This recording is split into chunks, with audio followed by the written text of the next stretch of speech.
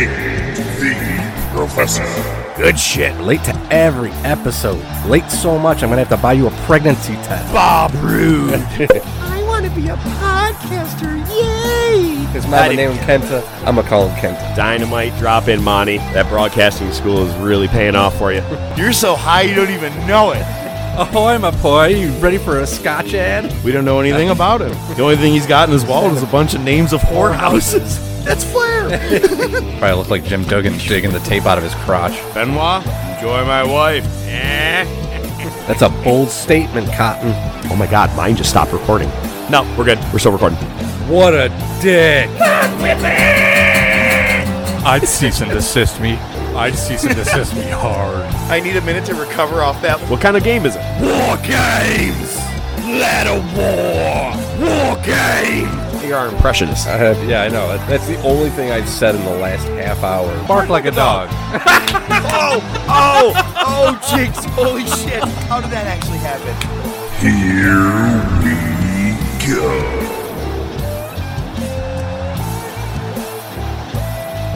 Good Wrestling Day! To quote Eric Bischoff's WWE theme, We're back. We're better than ever. That's funny. I just said we're back and better than ever. It just took us 3 times to get this recording started. It's like the first day that we've ever recorded a podcast.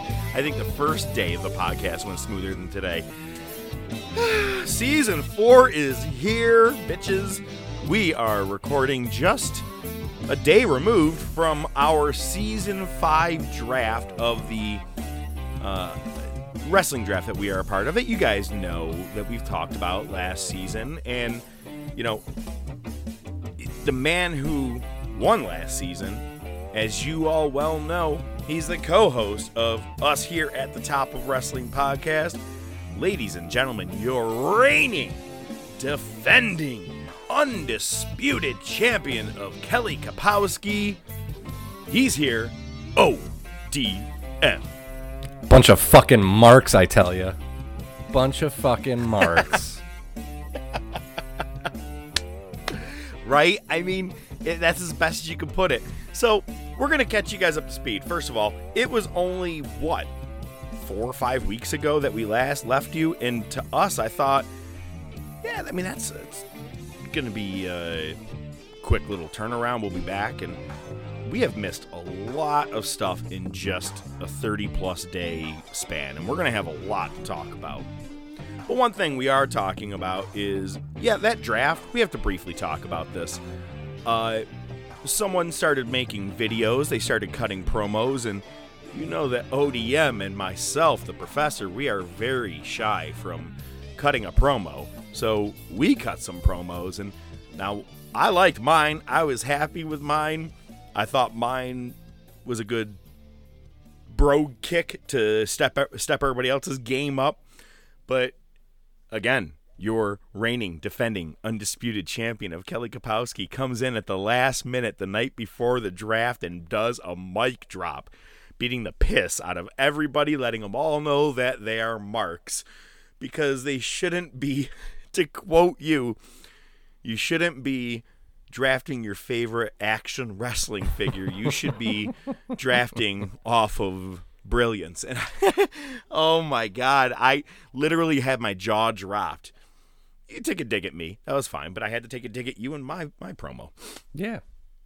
That being said, we had our draft, and it went quite well. I was very happy with my picks, walking away from everything, and I know you were too. I feel like you were pretty happy, I would assume. There's only 2 to 3 combatants I feel like that really, on that draft day, really kick some ass. However, much like our top topic promo sounds, later in the day, the people who weren't able to be a part of Draft 1 because they had went to the Bills game or they were sucking on the teat of someone, whatever the case could have been, they had a second draft later in the day. And so my day's done. I am out. I'm doing laundry. Actually enjoying the Cowboys and Cardinals game, which was phenomenal. But the dickhead, no, I'm going to back up. No.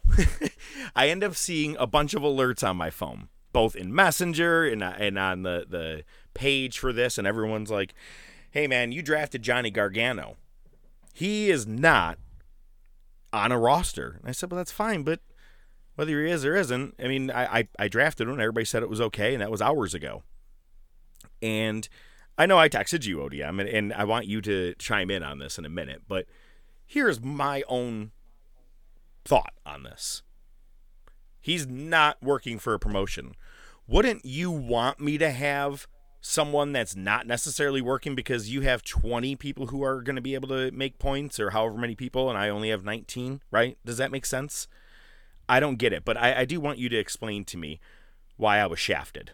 And I was forced to pick someone else after the second set of draftees picked everybody, and now I'm left with basically fucking referees. So please tell me, why did I get fucked over? Well, the rules, unfortunately aren't very clear. There's clear saying something if you have a member of a roster and that person is released from that company, you'll have the option to pull from a free agency pool, right? But it doesn't say explicitly anything about not being able to draft people not on an active roster. So then there's obviously some other weird ones too. There's Cena, there's Booker T. You got these weird ones that they don't necessarily fit the mold. Now you start scratching for those just because you start running out of viable talent towards the end of the draft, especially when you're drafting 22 wrestlers per team. What I'll say is this. Well, an example of that was people just like that. Booker T, Adam Pearce, right? I'm like, these people are being drafted and they don't do jack all. But, okay, go on. Yeah. So it's one of those things where it wasn't explicitly called out in the rules, but I can see making a case that if you have somebody that's not on, that's on your team and then they're no longer on a roster or a promotion, that you need to replace them. The correlation between that and actually drafting somebody in that position should have been made clear. Now, what I will say is somebody who is a commissioner of a fantasy football league and commissioner of a home dart league is that this happens sometimes. As much as you go out of the way to try to anticipate what's going to happen and what needs to be covered in the charter and the rules, that you'll have everything lined up. And sometimes you don't, though, and you have to make a call on the fly. And I have to say that, honestly, I would have probably made the same call just on how the rules are applied. Now, what I haven't said to you yet is, and I kind of alluded to it in our text messages, I think you're better off because I don't care if he's on a roster or not. I don't want anything to do with Johnny Gargano. I think it was a shitty pick. So I think you got lucky with that one. I think you're better off with Sonya Deville, personally. Well, it's funny because, I didn't know who to pick. I'm looking around and I'm like, I was everybody is picked. Yeah. So then I started going, well, hang on. And I said this to you long before I even picked my pick. I said, wait, but someone's got John Cena. He's not on a Raw or SmackDown. He's a free agent. People are like, well, he's under contract with WWE. I go, okay, but I'm like, all right, that's fine. I'm new to this. I'll admit that. Let me say that to any of the draftees or the commissioners or anybody are listening right now, hey, man, I'm new. I was never, ever being upset or bitching. I was just more like, I just thought it was okay, and I really thought it was okay if it's no one that's there because, shit, that should benefit anybody, right, if you have more people than me. Yeah. And it's funny because I texted you on the side, and you said, dude, leave it blank. Then beat them all and feel better. And I was like, oh, that'd be amazing if I could leave it blank, but I feel like they really want me to replace them. Right. And so I started looking, and I saw that our friend, who is Flamingo Flares, had earlier in the day picked Adam Pearce because we said promos count, for points, but you have to be able to finish off, right? And it's funny because if you get the last word in, you win. The issue I have with that is what if someone goes, okay, at the end? I'm like, yeah, does that count? And I'm like, we're going to have to really clarify that shit. Yeah. But, hey, if you got the time to watch every one of those promos and you're going to grade us or give us the points, I'm fine. I'll trust you. God bless you. Yeah, but so once I saw that she took Adam Pearce, I go, all right, I'll take Sonya Deville. That's how much I don't need the Johnny Gargano, like you said. And but why this all became a bigger deal than it needed to be is there was one guy who was in the second part of the draft who was left with dog shit because we cleaned up well. Like, we got guys who were all on weekly TV shows all the time. And, guys, he got Johnny Gargano and, Tiger got, what was it? Brody King. Brody and I'm King. like, yeah, but Brody King is pretty much already, like, in place to be with Malachi Black, and we'll get to that. But I'm like, it's all but said there, and I'm like, but that shouldn't count. Are you looking for any little thing? I'm like, I'm calling it right now. This douche nozzle is eventually, as soon as Gargano jumps or King is officially signed, he's going to drop someone and go, oh, I'll take it. It's going to be something like that. I'm just calling that right now. But this douche nozzle then starts going off and be like, the rules are the rules, man. I hate people like that when he goes, rules are rules. And yeah, they're not listening. I don't give a fuck. I definitely know that they're not listening. Yeah, no, probably Then not. his wife drafty chimes in and goes, oh, come on, man. I want to be like, oh, wifey came to your defense during this one. I don't think that was his wife. I think that, yeah, no, they're together. I think. I could be wrong. I think you're wrong. No, maybe I'm wrong. I don't know. I don't know. Either way, S my D. No, I felt good about our draft, and let's talk about that. Okay, here's the deal. I'm not gonna let that guy bother me. I'm having more fun than anything about that day because I'm actually excited about it because all the guys I had written on a piece of paper prior, I had the entire list. I had all promotions fully drafted out in a list. I didn't even know that Flamingo Flair set us up that way. You know, she hooked us up with the list and everything, and I'm like, oh, I'm all set. I have my own list ready to go. Right. I had on a piece of paper certain people I wanted to get. I lost maybe like 4 of them. The rest I got, and I am extremely excited. So I'll run down my list, and then we'll have you run down your list. There you go.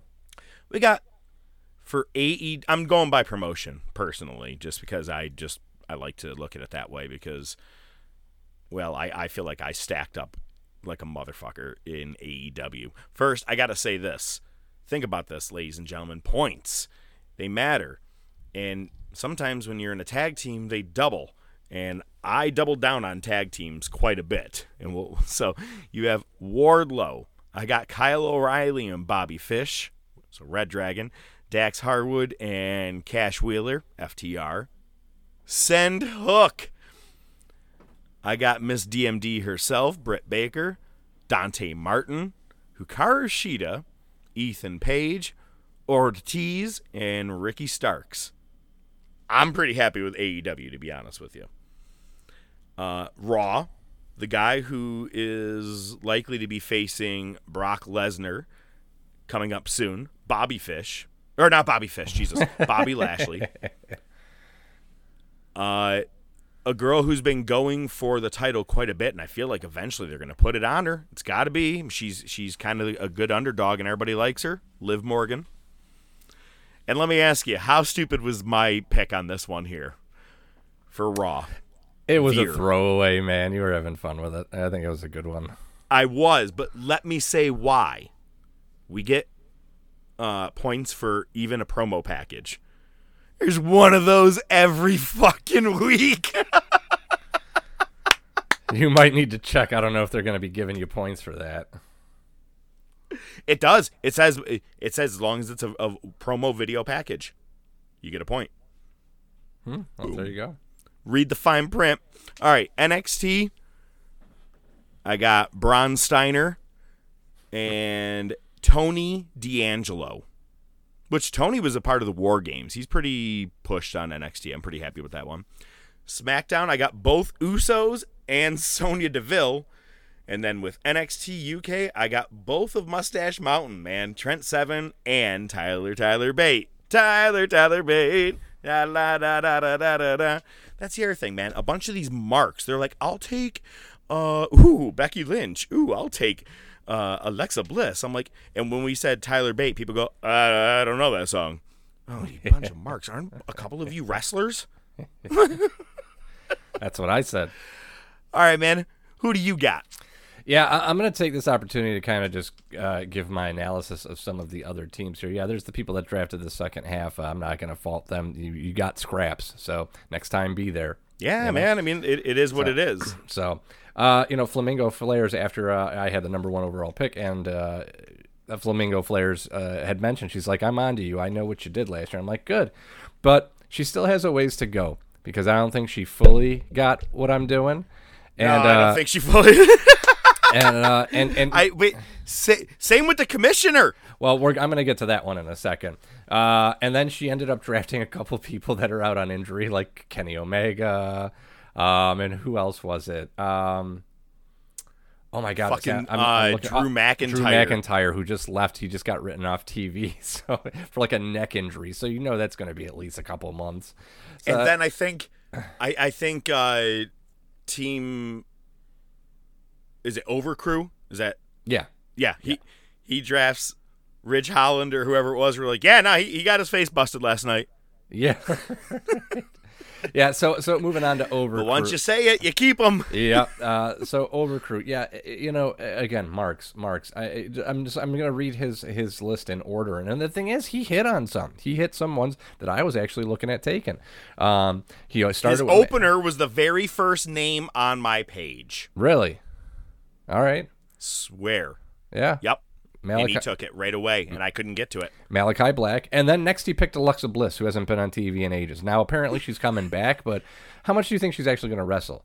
And, yeah, it's great if you do promos. It's going to be a lot of promos. You're on a weekly show, so you're going to get 1 point per week on that wrestler. That's great. That's really going to work out well for you. Then Austin Theory, and I said, oh, you get extra points for being in a segment with Vince McMahon talking about an egg.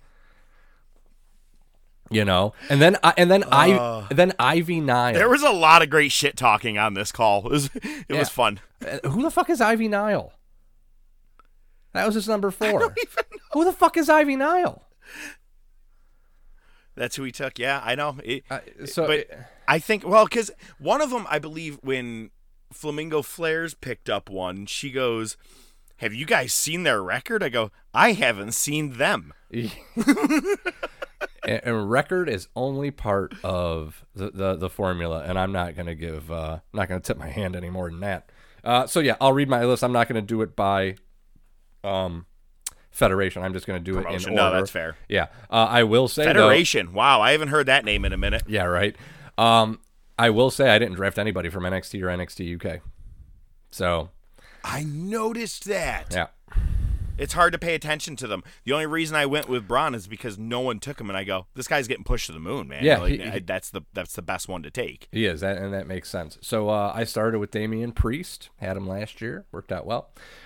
Riddle, Ruby Soho, Tay Conti, Jungle Boy, Randy Orton. So I got RK Bro. Then I took the Mysterio father-son duo.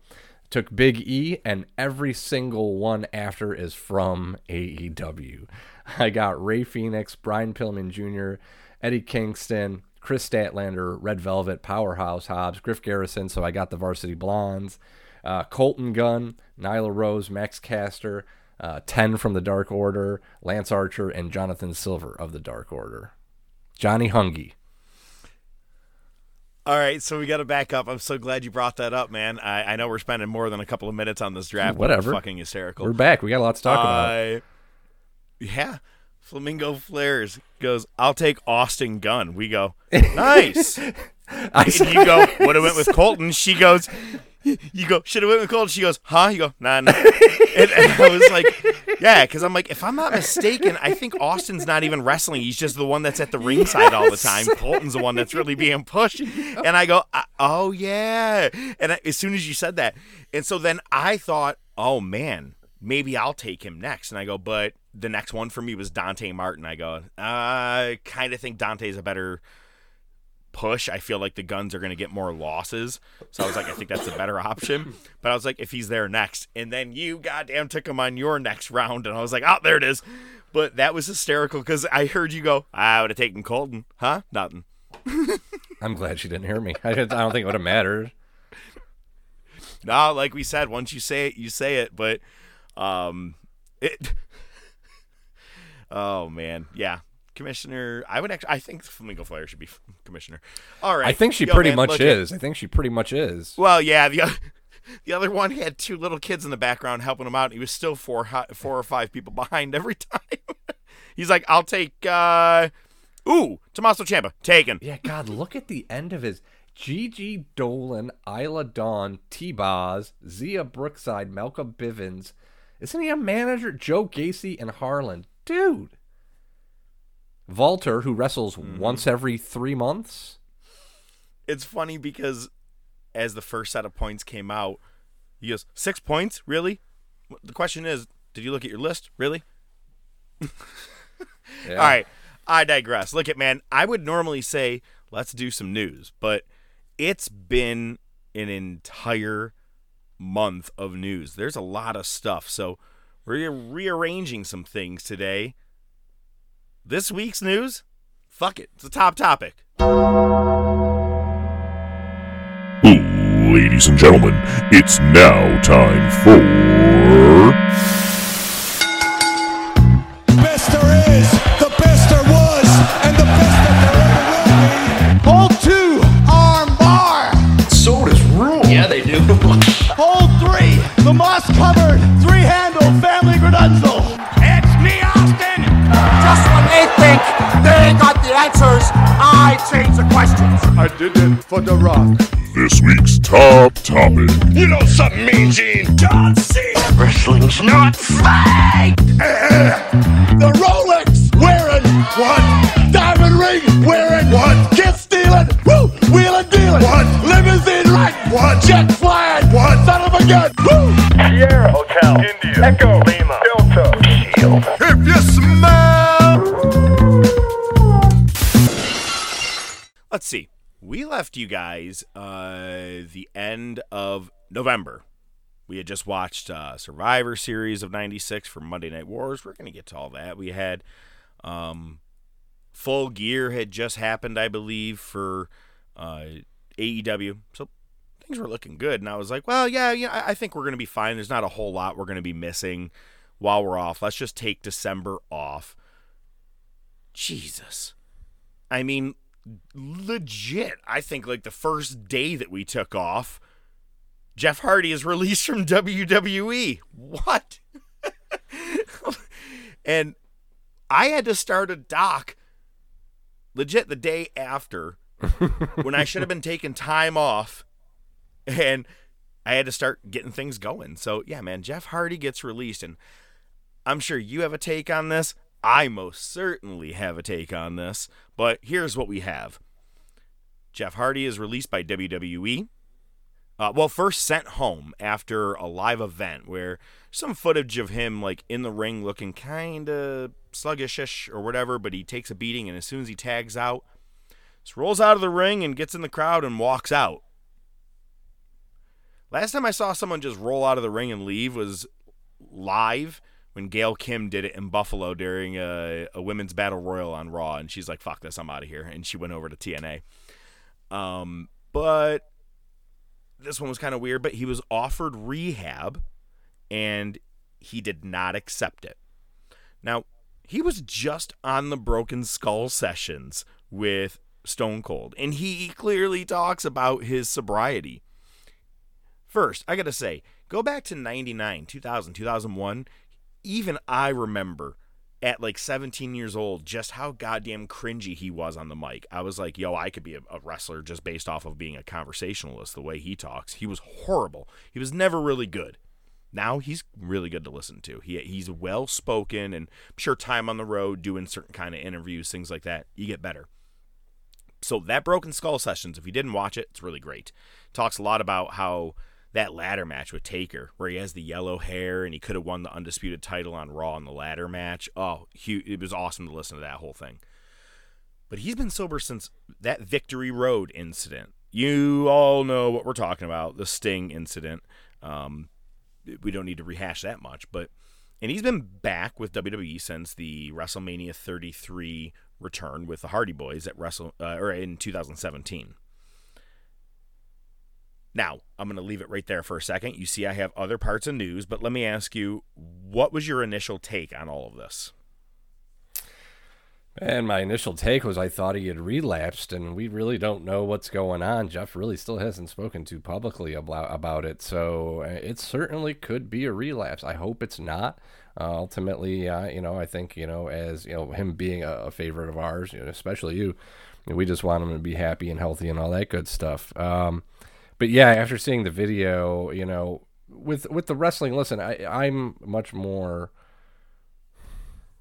willing to say that it possibly could have just been that his body's breaking down. Dude, look what he's put his body through over all these years. It could just be that his body that night said, I'm not working. And maybe that's why he left. It was the leaving through the crowd thing, which was weird to me. It just seemed weird. So I'm really hoping that has nothing to do with the substances. But yeah, it was tough. I guess I was just trying to reserve judgment and just hoping that he isn't in a bad place right now. Are you still there? Are you 100% still in the same realm, or are you just telling me what you thought after that initial thing, though? Yeah, that's basically, like now, maybe he just didn't want to work for them anymore.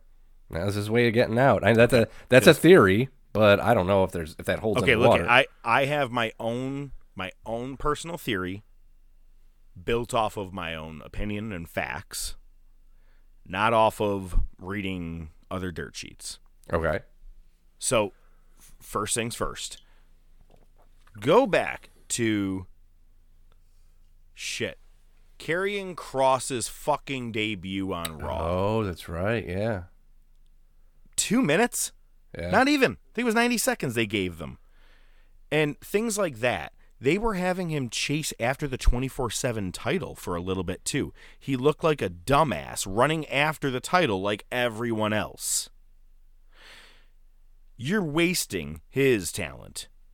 Now, about maybe a week goes by, everyone is saying he needs to get help, and a lot of people are now going, maybe he's faking it so he can go to AEW, so he could be with Matt. Then there's speculation a little bit from the Bucks, a little bit even from Matt Hardy. And then on Matt's Twitch account, he's on there talking. And then all of a sudden, Jeff appears in the background. Dude looks clean as fuck. Yeah. And I'm not saying that you can't relapse and still look good, but I'm saying that you can tell in someone's eyes. I've seen videos of Jeff when he's fucked up. Oh, yeah. Let's say that. I've seen enough of them. There's that. Go to YouTube and see, there's the one. The diner. The diner. It's messed up. The diner, and then where him and Matt tase Rebby. That's another one. Jesus. That's a good one. They legitimately have a taser, and they're like, no, it's good. And they're holding her like by her wrist.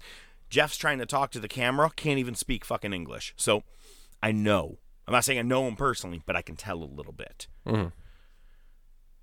He looks over at the camera, takes his headphones off, and goes, oh, hey, man, I was just listening to Release Me by Wilson Phillips. First of all, was he not just released? Second of all, do your homework. Go look at the words for Release Me by Wilson Phillips. And I'm talking Wilson Phillips, the someday somebody's gonna make you wanna turn around and say goodbye. Anyway. Just be glad it wasn't With My Baby Tonight. Yeah. Yet. But Release Me, it's talking about trying to get your feet back on the ground and having your baby back. Not a physical, but a metaphorical baby. If you listen to the whole thing. Wrestling is his baby. It's his art. It's his life form. You're taking it away from him with what you're doing in WWE. I personally think, deep down, he said, I bet you if I look like that I'm relapsing, they're just going to fucking fire me on a dime. And I can get out of here. I don't have to wait out my contract, any of that shit. And they'll think it. Because they think that ill of me, even though I've been sober for a decade. I think I can get away with it. Again, this is my own personal theory again. If Jeff was really having issues, Matt would not be even dropping the slightest of hints at all about Hardy Boys versus anybody in AEW. Jeff is being held down. He is pulling a Kurt Angle. Kurt Angle went to WWE in 2006. I am beat. I am broken. I'm addicted to pills, whatever the fuck he said. Kurt Angle released by WWE on a dime. And guess what they weren't doing back then? They weren't doing 30-day, 90-day contracts because no one was really screwing him over at that time. Who was the competition? Right. Not even a month later, who shows up to face Samoa Joe for the TNA title? Kurt Angle. I think Jeff Hardy pulled a Kurt Angle. That's exactly what I'm dubbing it as. He is delivering on his own fate because, I mean, Kurt did it more for the schedule. I mean, he was wrestling 280, 300 days a year, and Jeff's probably doing the same, but in TNA, at his age, it's a better fit for him. It's a better fit for certain guys like Christian. Christian's having pretty good matches. Put him 280 days on the road, he's not going to be able to last. I read an article where Bryan Danielson said that he found that he needs to have about, I think it was 8 matches in a month, and that's the perfect amount for his body to be able to wrestle consistently, as opposed to someone like Edge, another article I read, after each match he does, he needs like 2 to 3 weeks to heal because his body isn't used to taking the amount of abrupt pain of hitting the mats like you used to. So the more time away you have, so think about it, Jeff Hardy, when you're whittling away and doing nothing, you're losing everything that you have. I think he's trying to forge his own way over to AEW. That is my personal opinion. Now I want your opinion of my opinion on the opinion of Jeff Hardy. It's possible. It's possible. I don't know if it's that simple. There's a lot of stuff backstage that we don't know about. We don't know what's going on behind the scenes. It could be something as simple as he had a discussion with Vince, and Vince is like, fuck you, you're under contract. So Jeff did that at the house show, and WWE put out a smear piece saying, yeah, we offered him rehab, and he said no. So we're letting him go. But maybe you're right. Maybe he did. I personally don't think that he purposely tried to make it look like he was relapsing. I don't think he did that. But I think that he may have willingly done what he did, knowing that WWE would say, fine, fuck it, you're gone. See what I'm saying? Is he going to show up? Well, let me say this. We're going to find out in 90 days, that's for sure, or however many days. I'm actually curious to see what happens. But even more so, he starts doing acoustic shows. Yeah, I don't understand that, but okay. Have you watched him sing his song?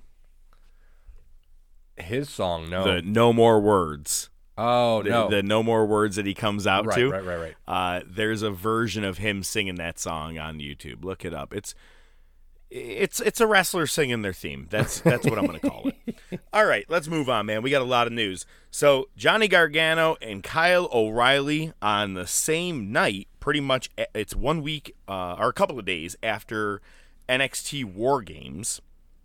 That following Tuesday, both of them finish up and basically get their asses handed to them one way or another, so they're written off TV. But it was also in case they could re-sign with contracts. So I guess we'll see what happens with them. Wink. I don't know about you, but I had the privilege of watching Final Battle 2021. Like, man, I'm a big Ring of Honor fan. I'm a very big fan of Final Battle. They always produce, and I've been very excited about this. And we all talked about it. It is the end of an era. They're going on a hiatus for the minimum of 3 months. So what's going to happen? Immediately, only about a couple of days before the pay-per-view, the world champion for Ring of Honor, which was Bandito, tested positive for COVID and had to relinquish the title. He was supposed to fade Jonathan Gresham. So we will get to that and see what happens. Here's just some highlights of things that happen. After, what is his name? I'm just losing it right now. EC3. In a 4-way match, after EC3 loses which was actually to the Rhett Titus match. Rhett Titus became a TV champ, which everyone was extremely excited for because it was well-deserved. A man who's been with the company for, I think they said 13 years. After that, EC3 goes on a rant and saying how you have to control your narrative. And he brings out Wesley Blake and some guy who still no one has an idea what his name is. And he says, you got to control your narrative. You have to free your narrative. And that means free the Titan. And Adam Shear, former Braun Strowman, shows up and cleans house on some of the guys that were in the ring. But then as a form of trying to, I guess, recruit these guys to be a part of what is called the Control Your Narrative. They all had the shirts on saying control your narrative. They're trying to recruit these guys. After they beat the living piss out of them, they all carried them back to the locker room with them. So we don't know what's going to happen there because it's seeming like, if I had to take a guess, these guys are going to be actual contract workers. Kind of like what we're seeing Matt Cardona do. He went into Impact. He went into AEW. He's been at GCW. He's a contract worker. Oh, think of it. Huh. Imagine that. WWE doesn't let you do that kind of shit. EC3's whole thing is controlling your narrative. I could see these guys showing up as a group to certain promotions and starting feuds. I think that's what we're about to see. Could be MLW, could be Impact, and obviously could be AEW. I think this is a really cool turn of events, I think. And it was weird, though, because, again, it's happening at end of an era for Final Battle. And I swear to God, the best line, someone screams out from the crowd, I have no idea what's going on. That's awesome. It was awesome. In a Fight Without Honor match, Shane Taylor defeated Kenny King, and it was a good, hard-hitting match. At the end, Kenny King did the whole, fuck you, motherfucker, do it. He actually said it like that, like kind of like you put your arms down and just take the fucking hit because there's nothing you could do to beat Shane Taylor. It was an awesome match. The Briscoes defeated the OGK, which is Matt Taven and Mike Bennett, the original Kingdom. Defeat them for the tag team titles, winning their 12th tag titles. And FTR shows up, baby. It has begun. We've said the Briscoes gotta go to AEW. Them showing up, if you ever wanted to see the FTR completely unhinged and uncensored, watch them at Final Battle. You ain't shit, motherfucker. You guys ain't shit, them boys. We're the real fucking champs, bitches. Whoa! Dax Hard was going off. Dude. And, go ahead, yeah. I was just going to say, have you watched any of the video promos the Briscoes have put out since then? So I was just going to say, spoiler alert, this is a little later in the news, but dude, so the Briscoes are responding with some awesome videos where Mark is doing it on his iPhone, right? And they make it look just as they as show simple him as that. they show him setting it up. Hey, yup, in the middle of setting it up in the barn. Yo, hey, Chick. He calls Mark Chick. I love that. At first, I always thought it was Trick, but it was Chick. But yo, hey, it's rolling. Oh, it's rolling? All right, let me get my hat on. And then it either says Dem Boys or 12X for 12 time. And yo, Tony Khan, you could bring your big ass plane and park it right here in the field, motherfucker. Oh my God. Some of the best promos. I was like, I am getting legit goosebumps for them to show up. Hell yeah. FTR says, fine, show up to Holiday Bash at AEW. And FTR or Briscoes didn't. I'm like, come on. When is this going to happen? I'm excited. I don't know when it's going to happen. I'm betting it's when, I think if I'm not mistaken, the AAA tag titles are going to be up for grabs. FTR has to defend them coming up soon. I wonder if they'll come in and maybe cost them. That's kind of my hope. But this is a dream match. And if Briscoes sign with AEW, oh my God. With the amount of guys that are going to be over there, and let's just say my theory is right about Hardys. You got Bucks, Hardys, Briscoes, FTR, Lucha Brothers. I mean, the list goes on. I'll even say that even Jungle Express versus those guys will all be great matches. I'm excited, dude. This is one of the hottest tag divisions I've seen in a long time, and Briscoes are about to run this shit, dude. Let's hope so. Let's hope so. So in the final match, Jonathan Gresham ends up facing Jay Lethal, former Ring of Honor champion. It was announced earlier, like a couple days prior to the pay-per-view, that he would be the one facing Gresham, but they never said it was for the title. And they go, we're going to announce in the pre-show what's to happen with the Ring of Honor title. I'm like, they're going to make it between Gresham and Jay Lethal. And they're like, but you got to watch. I'm like, they're going to make it between Jay Lethal and Gresham. And they said it, and I was like, yay. But they brought back the original Ring of Honor title, that silver-plated one with just the red ROH that Samoa Joe used to wear. And I go, oh, I'm excited. And, man, after Gresham won, I've been excited to talk about this for weeks because this happened only about maybe a week after we started taking a break. So I did not know until that night that Jonathan Gresham has the fortunate luxury of being with a Impact Wrestling champion, Impact Knockout champion, and I'm sorry, Jordynne Grace is her name?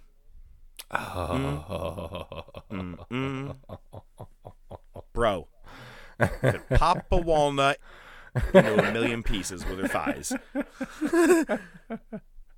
Holy shit. But one of the funniest things is you either have to get the pay-per-view or you have to find it. I'm not sure if there's a spot to find it online, but after Gresham wins, a buddy of his comes in the ring. And I'm saying a buddy as in another wrestler. All the wrestlers are coming. Oh my God, wait. Best part.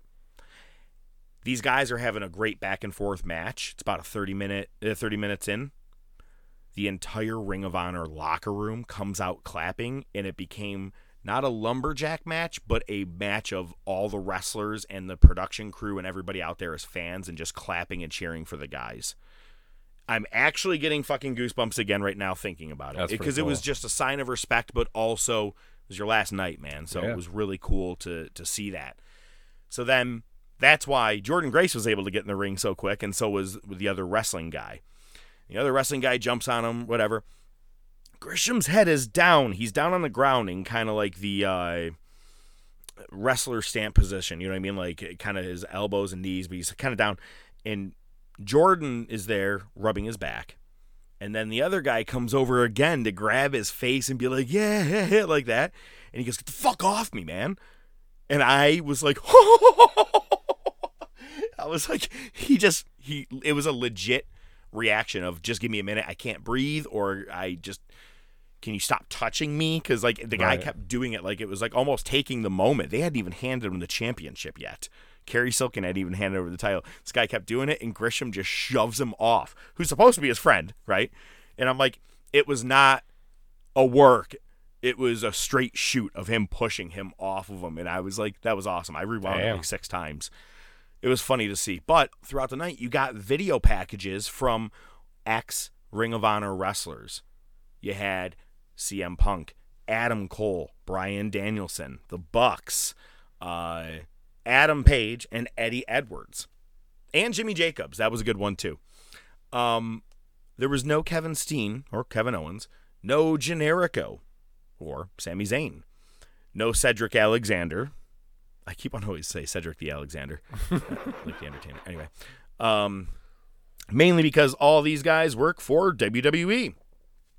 But then Kevin Owens, goes on report to say, that's not true at all. If they had contacted us, we would have done it. Kiss my ass. WWE was never going to let you put your face on there. Seriously. Why would Steen deny that? Why would Kevin Owens deny that? Oh, hang on. Next part.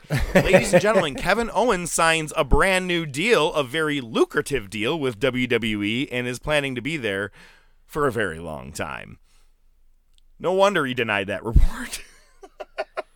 Dude, they seem to give him a light schedule. He's getting paid a lot of money. He gets to take care of his family. He's made it very clear in his posts. They're kind of cryptic, but at the same time, it's pretty evident. He just wants to make that cake so his family's taken care of. I can't blame him for that. Can't blame him. But still. Look I want to see him in AEW for dream matches and cool moments, right? Mm-hmm. Absolutely. But he's going to drown in the system with everybody else. Sure. Right now, if they're going to give him that amount of money to stay there, even if they don't do dick with him, he's making money and his family is happy. So if he's happy with it, and he like, you wouldn't sign it if you weren't happy. Just like everybody else that said, no, I don't want the contract anymore. Yep. If he's happy, all right, that's cool, man. So again, I only want him over there selfishly just to see cool matches. Absolutely. Your boy Bronson Reed, now going by the name of Jonah, ends up debuting in Impact Wrestling at their Slammiversary pay-per-view, I think it was. And as he's beating the piss out of guys in the ring relentlessly, security guards come out, and I go, I know that guy. It is the handsome devil, Anthony Rivera, from the Best of the West wrestling roster. And he has been on Impact as security for a couple of weeks now. So very cool, because that's obviously how people get in, like absolutely. A lot of wrestlers are the ones MJF. who are always your security. Yeah, exactly. So it was really cool to see that. As soon as he came out, I go, I know, I saw his face because we're also Facebook friends. So for that right there, I was like, oh shit, dude. I thought it was awesome.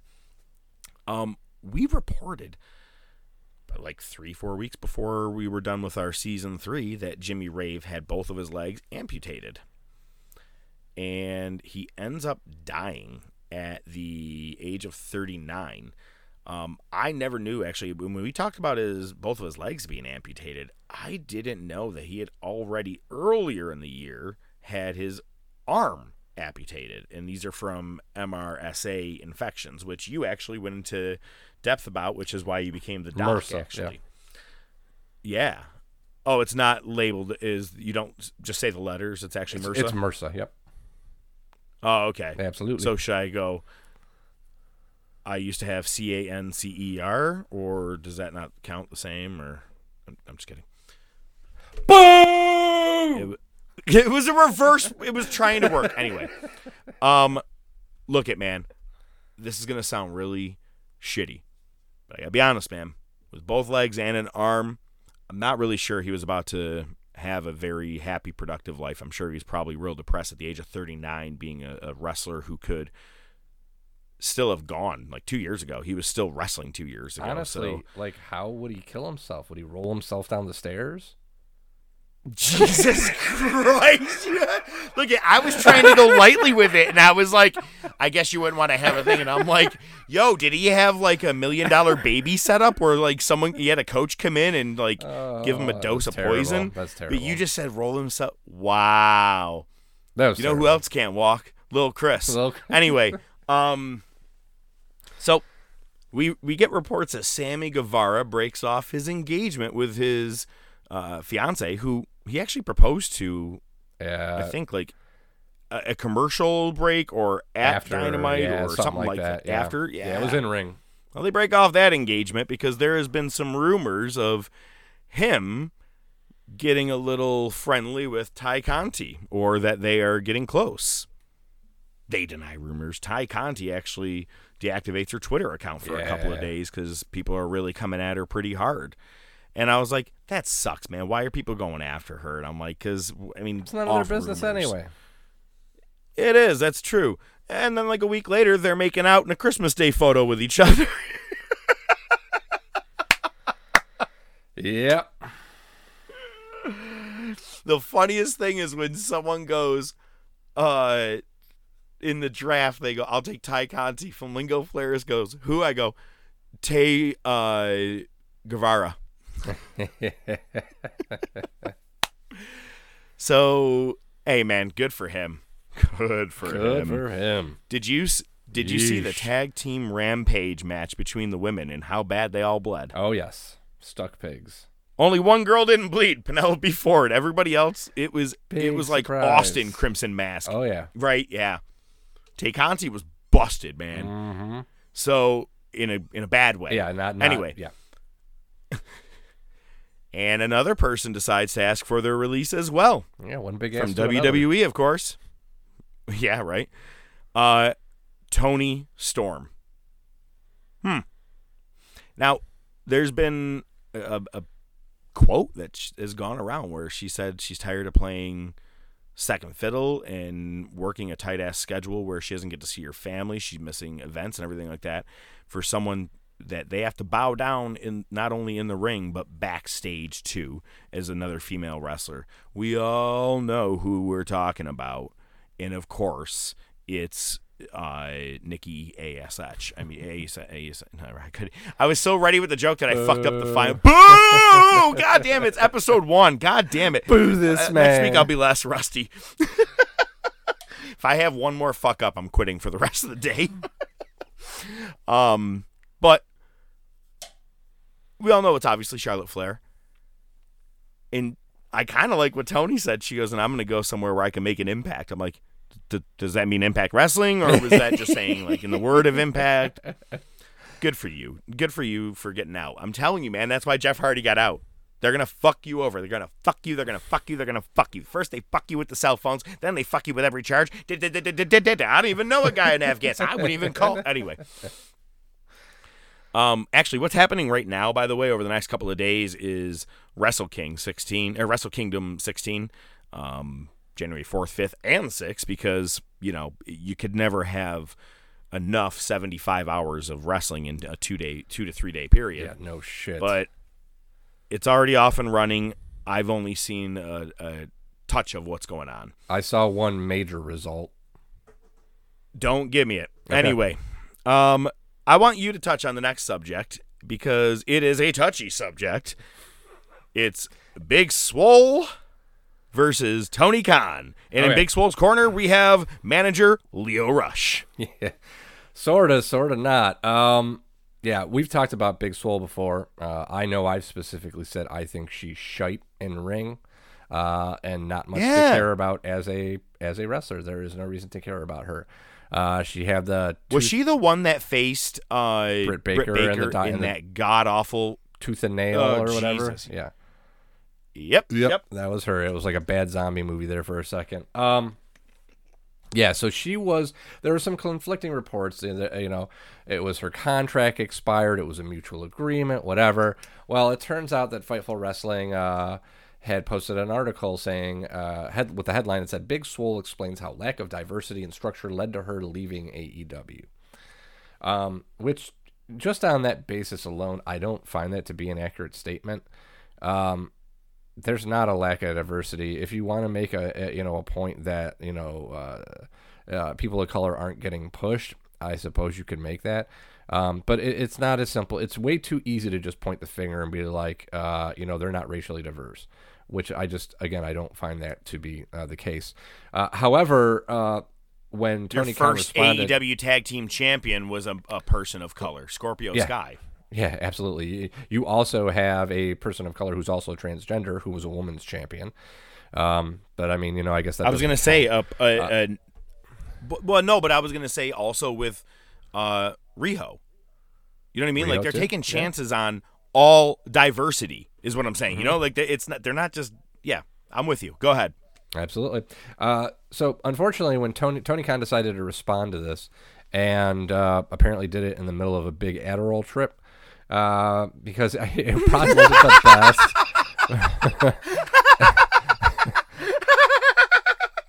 It probably wasn't the best. I was like, Tony Khan went Trump style on Twitter, but I think I kind of like yours way better.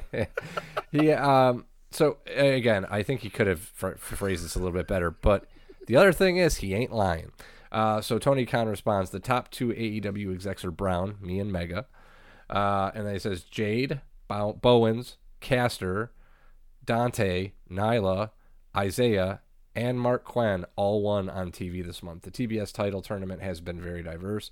I let Soul's contract expires. I felt her wrestling wasn't good enough.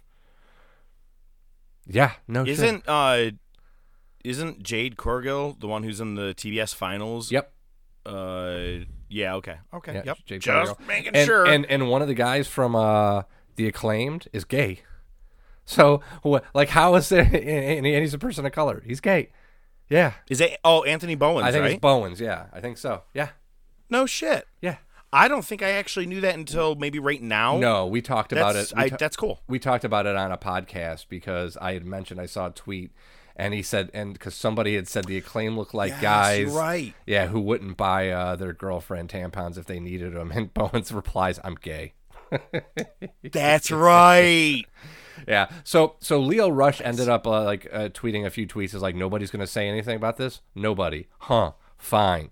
Like he was pissed off about it. But then like a day later, he put out a statement saying, you know, I talked to Tony and I appreciate his attention and this and that. And just because you can't have he basically towed the line like, yeah, I'm not going to piss off my employer, but I'm going to make it look like I'm siding with Big Swole. She's terrible. And I think she's married to Cedric Alexander.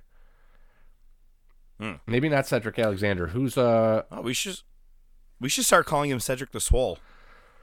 No, let's not. I don't think it's Cedric Alexander. Who's the one that left and went to Impact? Didn't somebody go to Impact that was on the 205 roster? Oh, that limits it. Never mind. Yeah.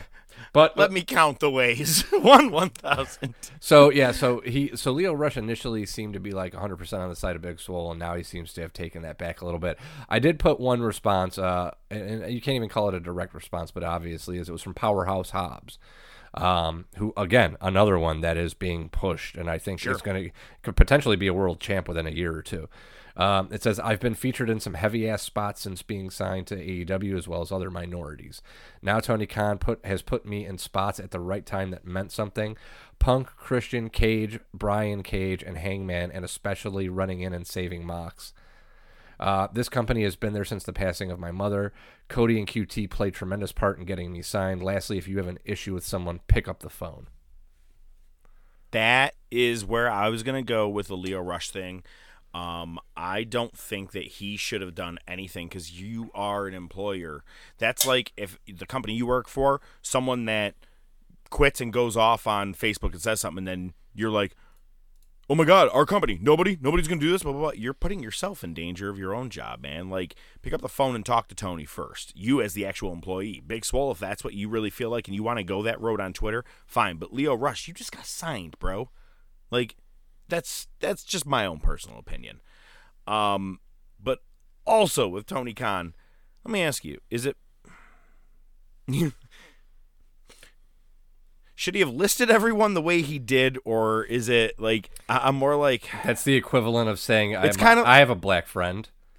Like that's Thank you. That was my exact same thought. Is it, yeah, well, I got a black friend. His name, it's come on. It was weird. I thought the same thing. But it's funny you said the Adderall trip. I'm like, did anybody go by anybody? Hey, does this sound okay? Does this sound okay? I'm gonna name Big Swole. I'm gonna name this. I'm gonna name that. Is this person good? Hey, who else is black? Who else? Come on. This is too much easy because this is one of the times that I stay off Twitter. Typically, it doesn't bother me as much as other social media platforms, which is hilarious because it's the most toxic one.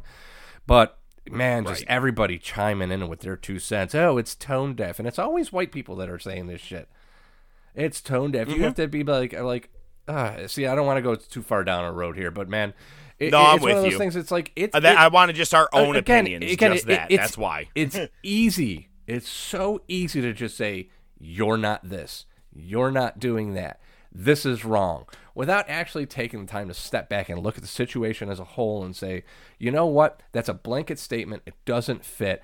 Maybe these are issues that could be improved, but I think all the good that's being done here outweighs that. You know what I mean? There's no subtlety. There's no discussion. It's just, you're bad, you're good, you're stupid, you're nice. You know what I mean? It's a damn shame I'm to gonna say. call the guy that's in our draft, I'm going to call him Big Swole Jr. It's easy for you to point and go, rules are rules. This is what you got to do. I like that. Swole Jr. What other news you got for us? Swole Jr. sounds Swollen good. Jr. Swole Jr. All right. You have been dubbed, Sir Swole Jr. I put one in while we were recording because I forgot to put it over here. I don't watch GCW, but somebody made a surprise appearance at GCW Die for this. And he looked a lot like The Undertaker for a second. He looked exactly like The Undertaker until he took out an acoustic guitar and bashed it over somebody's head. It was fucking spending my days working hard on the go. That was a good time to do it. Yeah, I just wanted to throw that out there. I really don't care that Jeff Jarrett is possibly going to be wrestling, especially in a garbage promotion, but it was worth mentioning. Hey, you know what? I see it happening because why not? People would pay to see him in a death match. Not only that, but I'm going to give Simon from What Culture a little bit of credit. Why? I'll tell you why. He had said that in the next year, he made like big, bold predictions. And one he said, I go, God damn it, he's right. Jeff Jarrett throws his hat in the ring and decides to open another promotion. And let's just say he does. Think about all the people that are released and aren't working anywhere right now, and you could really make something out of it. Even all the women that were released alone, you could make a women's promotion with just the released women. So he said that Jeff Jarrett would do it, and I'm like, God, I kind of see it happening. He's like the Vince Russo of promoters. It just doesn't go away. Right. Yeah, maybe. But that's great because I get to hear with my baby tonight. You would. Yeah, I was going to buy that for you. Just rip it like 20 times on one CD and just send it to you so you could just play through it. Oh, so I'd have two. There you go. There you go. It took you a second. You're like, I don't get it.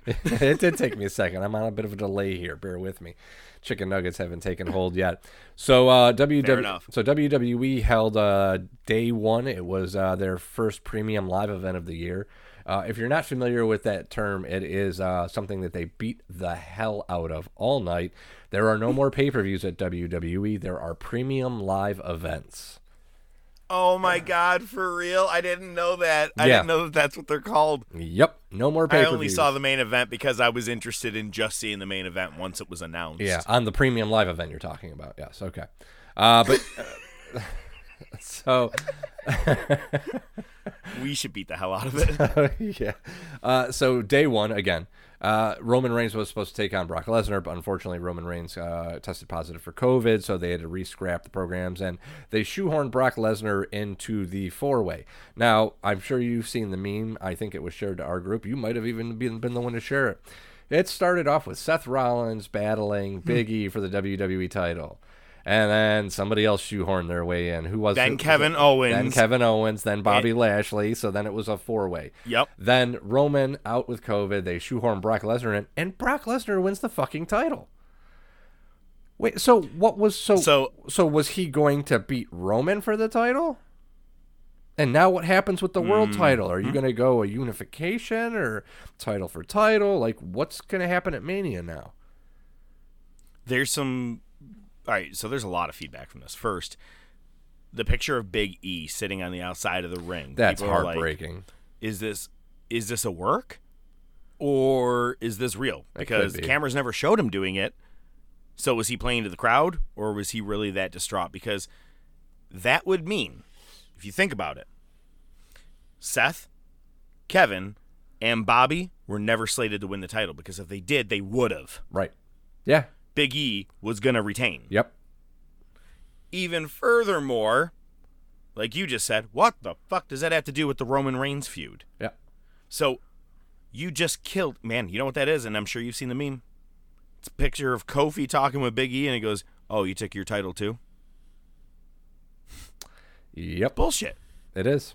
If this company is built around two guys, Brock and Roman, and the rest are pawns. Mm-hmm. You've wasted AJ Styles for over a year with almost, not that that's a bad thing, but too much time, especially as a tag team thing. Jesus. RK Bro, don't get me started. Everything else is just pure shit on your TV. And you didn't even give Big E a credible run with the title. No. And now you're giving it to Brock. So... okay, yeah, it gives you some cool opportunities. You get Bobby Lashley versus Brock Lesnar. And then we could have, maybe Big E gets his shot back maybe at some point. Maybe the next pay-per-view is his the one push is done. His push is done. He's going to go back to the New Day. Stupid. It is. And so even so, there's the small rumors of The Rock at WrestleMania. Yeah. And let's just say that came true. Let's remember, WrestleMania is a two-nighter. But you still have Roman with one title. You have Brock with another title. You want to wow me?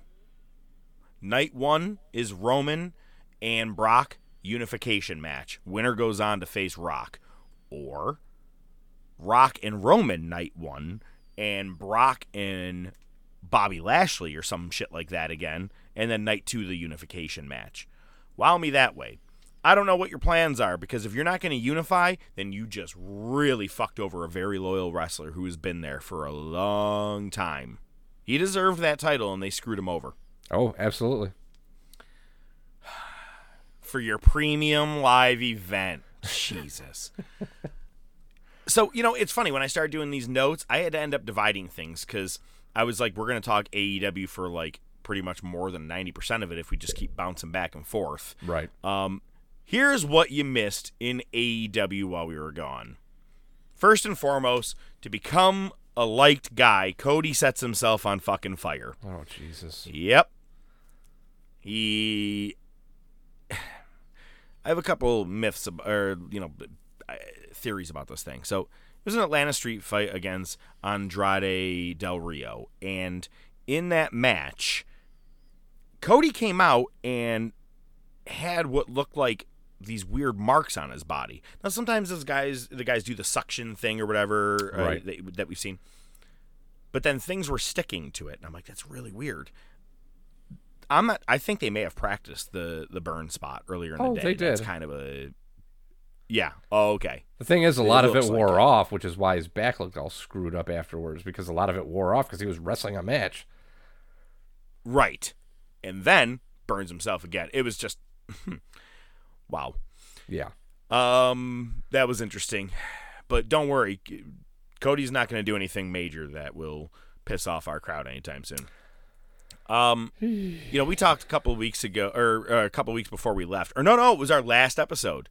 The night that was Punk and MJF, their near 20-minute epic promo. They show up in Long Island, which is MJF's hometown. Music hits, and out comes Punk. Now, God damn it, did I not say that MJF should do that in Chicago, and then Punk then turns and does it to MJF in Long Island and gets booed to shreds. Oh, yeah. But what does he do? He went heel. Good for him. Instead of doing what WWE do, say I don't care and I'm still a good guy. Read the script. He played to it, and exactly. He was a total heel on the mic. He did make fun of the teams in Long Island way too much, which I like, because MJF, like a week later, he even calls it out, which I'm glad that he did that. Did you see MJF come out? And did you see the video package of him driving the Ferrari? The video package was awesome. I almost texted you when I watched it. That Ferrari, that's like my favorite car. It's a Ferrari 458 Italia. That's what that car is. That's my favorite car. And as soon as it pulled up, I'm like, I hope that's MJF driving it. Sure as shit. And what a douchebag. He's on the high school football field wearing his varsity jacket. And he got a fucking had more touchdowns than anybody. Has more pins. Was never pinned in wrestling. He had the longest keg stand. And blah blah blah. And yeah, you know it. Bagged more chicks than anybody. I was like, this is the best fucking promo I've ever heard. And the thing is, he comes out. He was lit up. You could tell how excited he was, man. It was cool. Yes and no. He can keep a straight face. He's been cheered. Maybe you didn't pay attention. Go back and watch. He gets down and kneels, and he's smiling. Yeah. He was mimicking Punk's original Chicago hometown comeback from Rampage in August. Mm-hmm. Okay. The even smiles, I think, were fake. I don't think those were real. There was a couple. I'm saying that I think he was just doing. There were a couple brief moments where I think it kind of just hit him that he was like, "Wow, I'm home," and they're actually cheering for me. Like brief, not like, you know what I mean? Fair enough. But I see. But you're absolutely right. Yeah. Yeah. He did have a lot of cool moments in the Dynamite Ring Battle Royal. The crowd was loving it for every heel tactic that he was doing. And the best part is that it comes down to him and Dante Martin. They were going to face the next week. He goes to leave the ring. Who was beating down Dante? I can't remember right now. I think it was like Ricky Starks, and because Team Taz was pissed off that Dante Martin quit. Yeah, that sounds Team about Taz. right. And MJF does should I go back and help him? Should I not? He runs back to the ring. The crowd goes nuts, and he starts beating down Dante Martin. The crowd pops even more. Dude, best play work for a heel. They did a great job. And that night on the mic, name drops Punk saying, wow, you're facing a bunch of nobodies. Wow, you might as well be our new Ryback. Which hits on so many levels because of Punk's real feud in life with Ryback. Yep. I was like, what? So that was a good moment. They announced the Owen Hart Cup. Both men's and women's finals will be held at Double or Nothing 2022. So we'll probably have a tournament that's going to begin somewhere thereafter. There before. It's rumored that Josh Woods, Brody King, and Marina Shafir are signing or going to be signing with AEW. I think Shafir already did. Or no, maybe I think she did a not necessarily a tryout match, but something. There was a dark match I think she was in, yeah. Okay. I have in here, will the Varsity Blondes break up soon? And why I say that is if you've been paying attention, a couple weeks back, Malachi Black spit the mist into Julia Hart's eyes. Mm-hmm. Griff Garrison goes absolutely apeshit. And on a promo, he's like, we got to get her. We got to get him. We got to get him. And Pillman's like, yo, we got to worry about Julia right now. And he's trying to be calm. And Griff's like, well, if you're not going to do it, then I'm going to do it, and pushes him away. I was like, okay, weird riff, but I'll go with it. And then, again, the same kind of... They're still kind of having like these little arguments about that, but then Pillman also loses to Malachi as well. I think Pillman is going to switch. I think he is going to become a member of the House of Black and become a demonic, real Brian Pillman Jr., if that makes sense. I think the reason he was saying to Griff, don't do it, man, don't do it, don't worry about it, is you don't want to mess with Black. I'm just saying, I have a feeling Pillman Jr. turns. We have to throw our, we can't all hold on to the bloodline all the time. Yeah, I'm not crazy about that. I think Pillman's got to stay a babyface, just given the timing of Dark Side of the Ring and his push and what, I think you got to keep him babyface for a while. All right. Hey, Kyle O'Reilly is all elite. Who would have told you? Maybe wink, wink. We would get back to that. It was Adam Cole's gift to the Young Bucks, and boy, they were not happy with it. Less than impressed, because they were less than impressed. I like that. But it was weird because Adam Cole stood in between both teams and kept looking at the Bucks, but then looking at Red Dragon. I mean, this is huge. Red Dragon is together, and they call them by that. They say Red Dragon. They even say Chasing the Dragon. I was all excited, man. I was like, this is, here we go. Because I named all the tag teams we got. Now you got Red Dragon in the mix as well with all those guys. But also on that same night, your main event match. This is where I thought Briscoes would show up, especially for who was in the main event, and they didn't. But we had Sting, CM Punk, and Darby Allin all dressed up in forms of Sting and or Punk, in a way, to face, and they kept saying it, and I thought it was a mess up the first time and the second time, but they kept calling it. They defeated MJFTR, which is MJF and FTR. Sting had his normal face paint on, but was wearing a Best in the World shirt, but the normal face paint was in the colors and form and fist of, and I didn't mean normal face paint, I meant like the style size of CM Punk. And Punk comes out, first Darby comes out in pink Surfer Sting looking face paint, and then Punk comes out in, I don't even know, maybe the Dingo Warriors. I'm not sure what face paint he was going with on that one. Yeah, it looked like early 90s. You ever look at someone and go, yeah, they shouldn't be wearing face paint? Right. Definitely Punk. But it worked, It did. And what's crazy, though, is also, you remember how All Out, he shows up and we're like, the fuck is CM Punk doing wearing pants right now? That was weird. It was weird. Then he went back to wrestling in shorts. Yeah.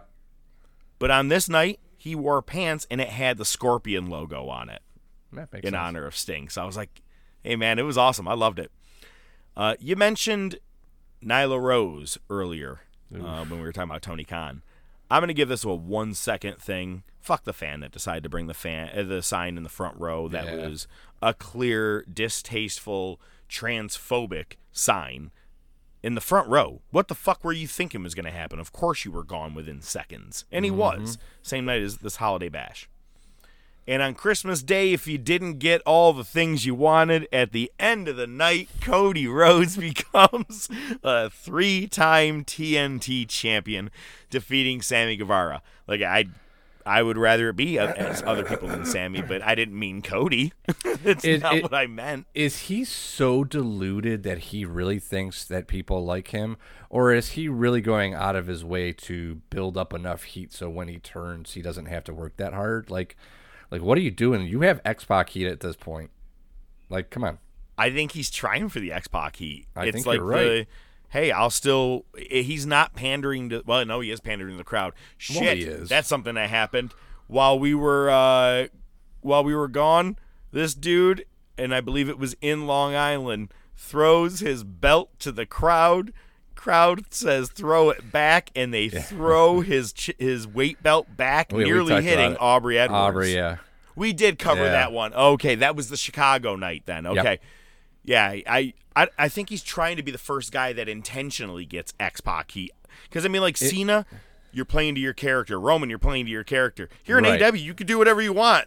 He's doing it on purpose. I hope so. Because if he's not, he is that deluded then. It's horrible. Terrible. Another person that jumps from NXT after leaving, Mercedes Martinez, helps Jade Cargill defeat Thunder Rosa. We all thought we were about to get Ruby Soho versus Thunder Rosa in the finals. Nope. That dream was taken as Mercedes Martinez helps Cargill win, and Mercedes comes out. She's all elite, man. It was awesome. As soon as she took off her mask and her hat, I was like, this is awesome. Because let's not forget, was she Left Eye in the, which one was she in the Retribution group? Left Eye, T-Boz? I don't even remember. I think Squiggly. She got a quick exit out of that. She was very fortunate. Yeah.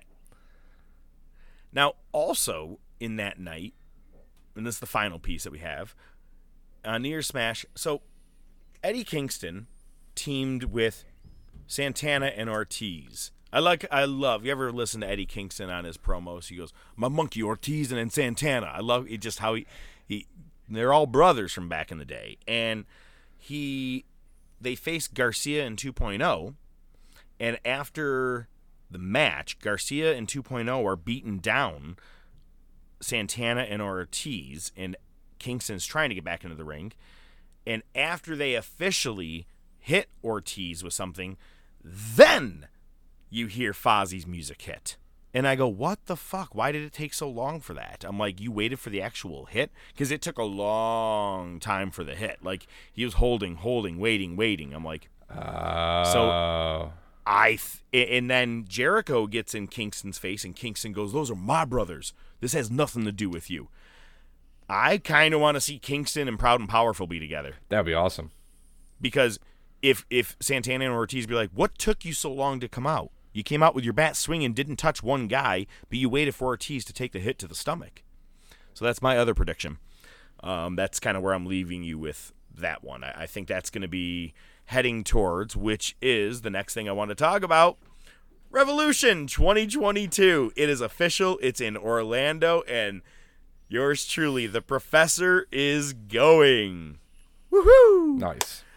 I'll be front row of the very top of the arena. So, if you guys don't know, tonight, Wednesday night, is Dynamite, and it's on TBS. We're no longer on TNT. We are on the Superstation. Doesn't start at 8:05. It starts at 8 o'clock. And we are going to have Hangman Page versus Bryan Danielson. And this time, since they went to a 30-minute or a 60-minute time limit draw while we were on vacation as well, which, good match. I liked it. Kind of made Page look better. I'll give you that. It made him look like a much more credible champion. I wasn't sold on him. Remember, I was a little iffy on him. Right. But it was good. this match is going to have judges at the ringside in the off chance that it does go 60 minutes. I go, so that one's going 60 minutes. Yeah, right.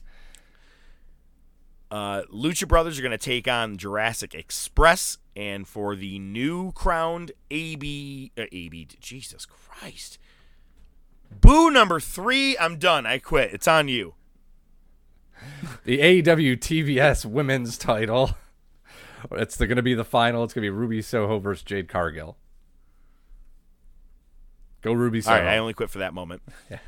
I hope Ruby. They haven't really announced anything for this Friday's Rampage, but this Saturday night is AEW Battle of the Belts. You and I were like, that's awesome. A pay-per-view for free on TNT. Seriously? Yeah, it's called a 1 hour special. It's a 1 hour special. And what's funny is that NWA used to have the term Battle of the Belts back in the day, but it was a full show. It was like 3 hours long. You're giving us a 1 hour one. You wasted the words, but I digress. The AEW women's title will be on the line as the one I drafted, Britt Baker, defends against Riho. Yeah, that's what you should be more upset about, that match. Why? Because she's most likely going to lose the title? No, because Riho's actually like in a position again to be champion. She shouldn't even be in that position. Yeah, but I think Britt's still going to win. I hope that so. I'm okay with. But still. God, I hope so. We don't need a 2-time women's champion right now. And everyone's favorite wrestler, the face of the wrestling world, Cody Rhodes, defends his TNT title against former champion Sammy Guevara. No way Sammy's pulling it off. No, I don't I think think so. That'll open the night, and the women's title closes the night. Would make sense. And something that we love to do is each and every week, we bring something to the table. Just bring it, bitch! Oh my God! All right, I've been waiting for weeks to bring up this son of a bitch. Hannibal, you piece of shit. All right, if you haven't heard, then you're not really paying attention in the wrestling world. But this guy, Hannibal, took a spike, a nail, I don't even know what he used. Think of a railroad spike. Something like that. Basically, that's what it was. It wasn't sharp, it was blunt. Okay, and he was hitting the ref in the head over and over, and he cut a major artery. The dude was in the hospital, and a GoFundMe had to be made because of Hannibal. Hannibal goes, you guys don't understand, it was a work. Bleeding to death is not actually what's called a work. It's actually called a homicide in most cases. This isn't the first time that he has gone off the rails. I think I may have introduced this to you a long time ago. Maybe you've seen it, maybe you haven't. But the Hannibal and Lanny Poffo, Jesus. Genius. Yeah. Do you remember that one? Yeah. Yeah. And that's where Genius, Lanny Poffo, gets mad because Hannibal was too rough with him in the ring. And he goes, you got to get yourself off of your, he kept calling him being on a certain drug. I can't remember what it was. And he was like, you're not going to live to be my age, you fucking cocksucker. Loved listening to Lanny Poffo do that. And I think I did pretty decent on his Yeah, voice that's there. pretty good. Yeah, thanks. Whatever it was, he's like, take your Ritalin and all your drugs and blah, blah, blah. And he goes, and get the hell out of my face. He goes, you're nothing in this business.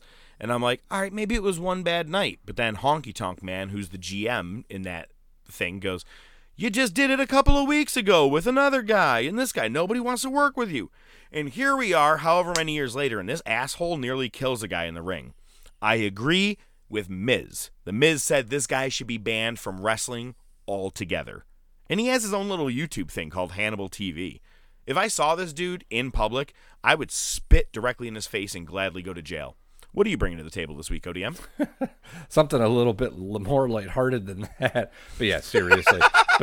but seriously, fuck Hannibal. No, mine's actually, it's a shout out to NWA. Hey, NWA, fuck the Falcons, go Bills, hit the music.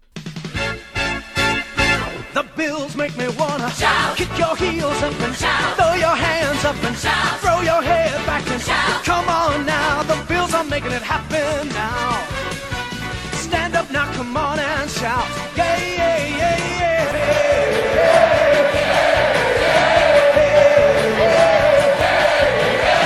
Let's go Buffalo. Let's go Buffalo. Let's go Buffalo.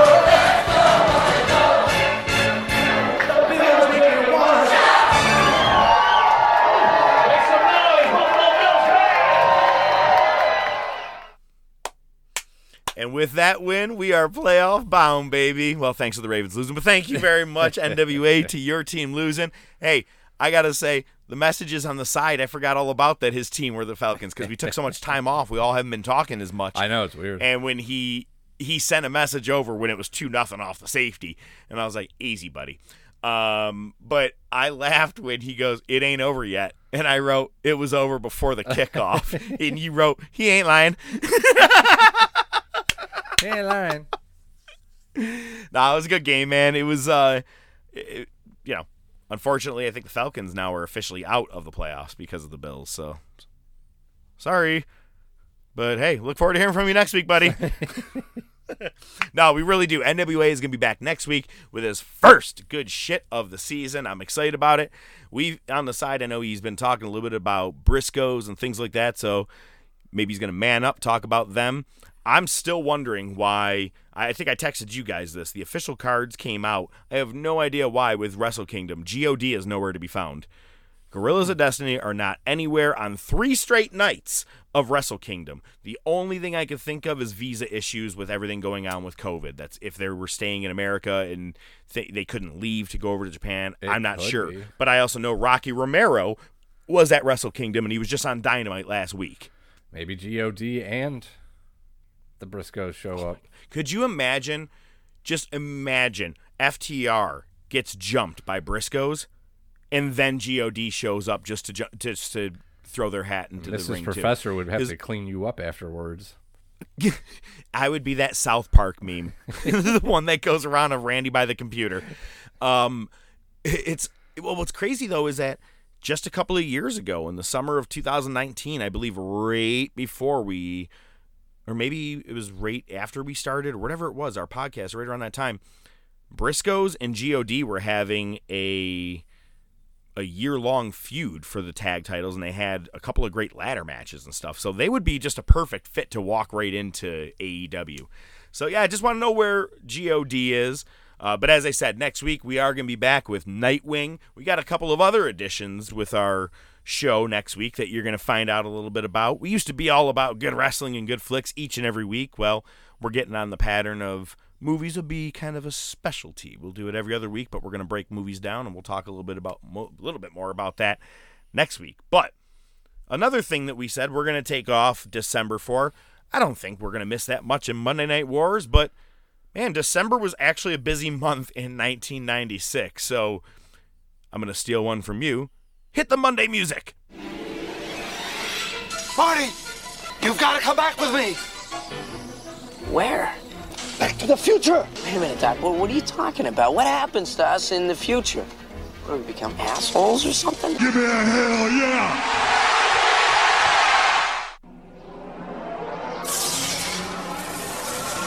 You want a war? You're gonna get me. Mick Foley is going to win their world title. Has been paid for by the New World Order. Come on, Vince. Step into the ring. My God, the battle lines have been drawn! D-Generation X invades WCW tonight! Austin 316 says I just whipped your ass. Have a nice day! We got you work for ya!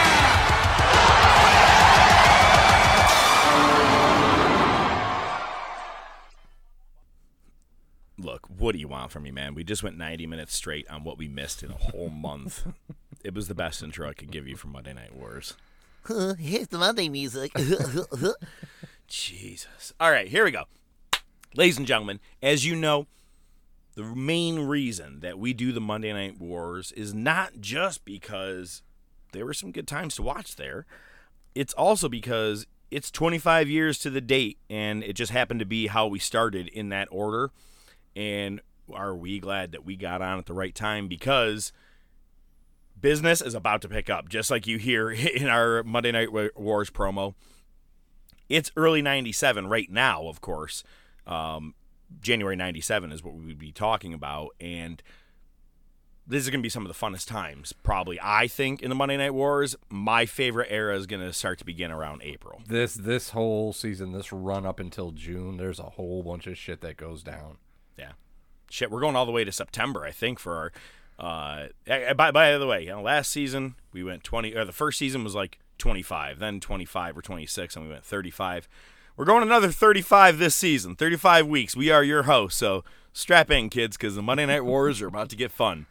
That being said, before we start talking about what happened this week in the Monday Night Wars, ODM, you want to bring us up to date as to what happened in December of 96 for us? Yeah, we had a couple pay-per-views and a memorable Nitro following up one of the pay-per-views. We'll start with In Your House 12, It's Time.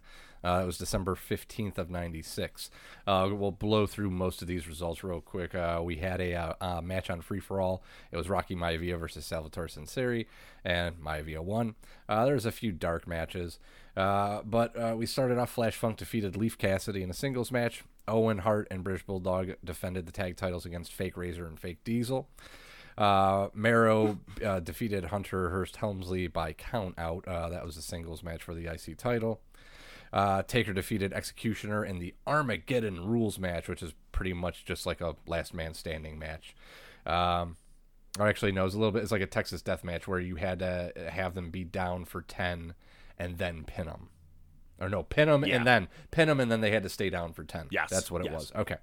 Psycho Sid defeated Bret Hart. That was the main event. That was for the WWF Championship. Basically what happened was Michaels was on guest commentary. Austin came down to the ring, attacked Bret. Owen and Bulldog came down to Bret's side. Kind of a little bit of foreshadowing there. The match was halted while everybody was escorted from the arena. During the match, Hart was jawing with Michaels. Michaels stepped away from commentator's desk, and they ended up having a bump together, and Sid won the match off of that. So everything's getting set up. You see there's a lot of different interplay here. Sid's really the only one that doesn't really fit in, but he stays in the picture for a while. So, yeah. That was In Your House. Unfortunately. He's still over, though. It's really weird, man. He is super over with the crowd.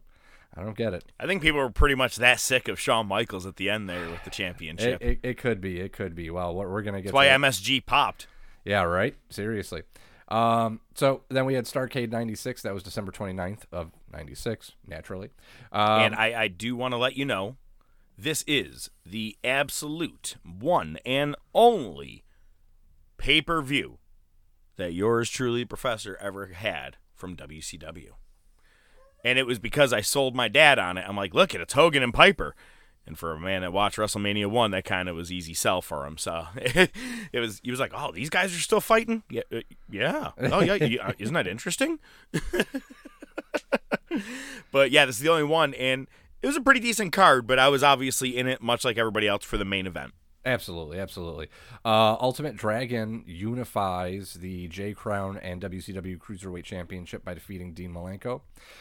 We had our Women's Championship tournament conclude. It was Medusa versus Akira Hokuto, who you thought was Bull Nakano. But no, nothing. Okay.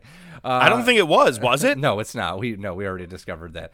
It looked like it was her. That's what it was. Yeah. It looked a heck of a lot like it her. Did. Akira Hokuto actually ends up winning the Women's Championship. Jushin Thunder Liger defeated Rey Mysterio, which was pretty cool. That was a very, very good match. Hell yeah. No stipulations either, right? You didn't need one. No titles, no nothing. Just put on a fucking banger of a match. Jeff Jarrett defeated Chris Benoit in a no DQ match. This one, Kevin Sullivan interfered, took one of those wooden chairs that they had, and just literally disintegrated it over Benoit's head. I miss wooden chairs. Yeah, man, this thing was gimmicked, obviously, but man, that thing just it was like Roadhouse, man. This thing exploded. Exactly. Roadhouse. Outsiders defeated Faces of Fear. That was for the tag titles. Eddie Guerrero won the U.S. Championship tournament, defeating Diamond Dallas Page. So Hall, Nash, and Syxx beat down Guerrero and stole the belt back. Yep. And unofficially right now, Syxx is the U.S. champion. Syxx is the U.S. champion. Because he stole it. Because he stole it. Yep. Well, we're going to get back to that one, too, in a second here. After that, we had Lex Luger versus the Giant. Sting came down, Both men were down. Awesome ending. He left it. Yep, he left the baseball bat right in the middle of the ring. Basically, he went over to each one, grabbed him by the hair, pulled his head up to his mouth, and whispered something in both their ears. Left the bat in the middle. Luger's crawling over to it, and Giant just steps on it. Luger does the look up. That was the Academy Award-winning effort right there. It was perfect, and the commentary to it was awesome. Shivani goes, Luger gets to it first. And then Bobby Heenan goes, as Giant steps on it, he goes, Giant gets to it second, which makes him first. It was just funny how he said, he goes, which makes him first. And Luger gets to use the baseball bat and pulls off the win. And it's the first major loss to the NWO. Yep. They have celebrated this like he just went into the World Series. The commentators did a great job selling this whole part. Loved it. Like he beat Yokozuna, but not for the title. Yeah, dude, they should have just had some balloons fall, have the Steiner brothers come out, hold them up in the air, and they could have just recreated that shit again. Oh my God. You're right. That poor dude has had some really bad moments where they were overly celebrating, and in his head was he like, this doesn't feel right. I feel like yeah. Well, all right, main event match. Main event. This is what we're here. The first note, I wrote two things first and foremost because really it sums it up. Big fight feel, and this is wrestling. The first 2 minutes of Hogan powdering, whispering to DiBiase, the crowd chanting, Piper, the place exploding every time Piper hit it, connected with a right. Dude, it was just amazing. No one sat. Everyone was on their feet because this is billed as, which you may recall before we left when they had their contract signing with World War III, was I am the only man that you have never pinned. That's what Piper is saying to Hogan. So it's a big deal, especially as he is your world champion. Problem is, title's not on the line. Never understood that. I guess it kind of goes to the whole you got Eric Bischoff in your corner thing, but still it was a little disheartening, but probably because of the outcome, which is fair enough. They could have played off of it a little bit more. They could have played off of Hogan being scared or knowing Piper well enough that he can't trust him to put the title up because he knows that Piper could potentially pull it off.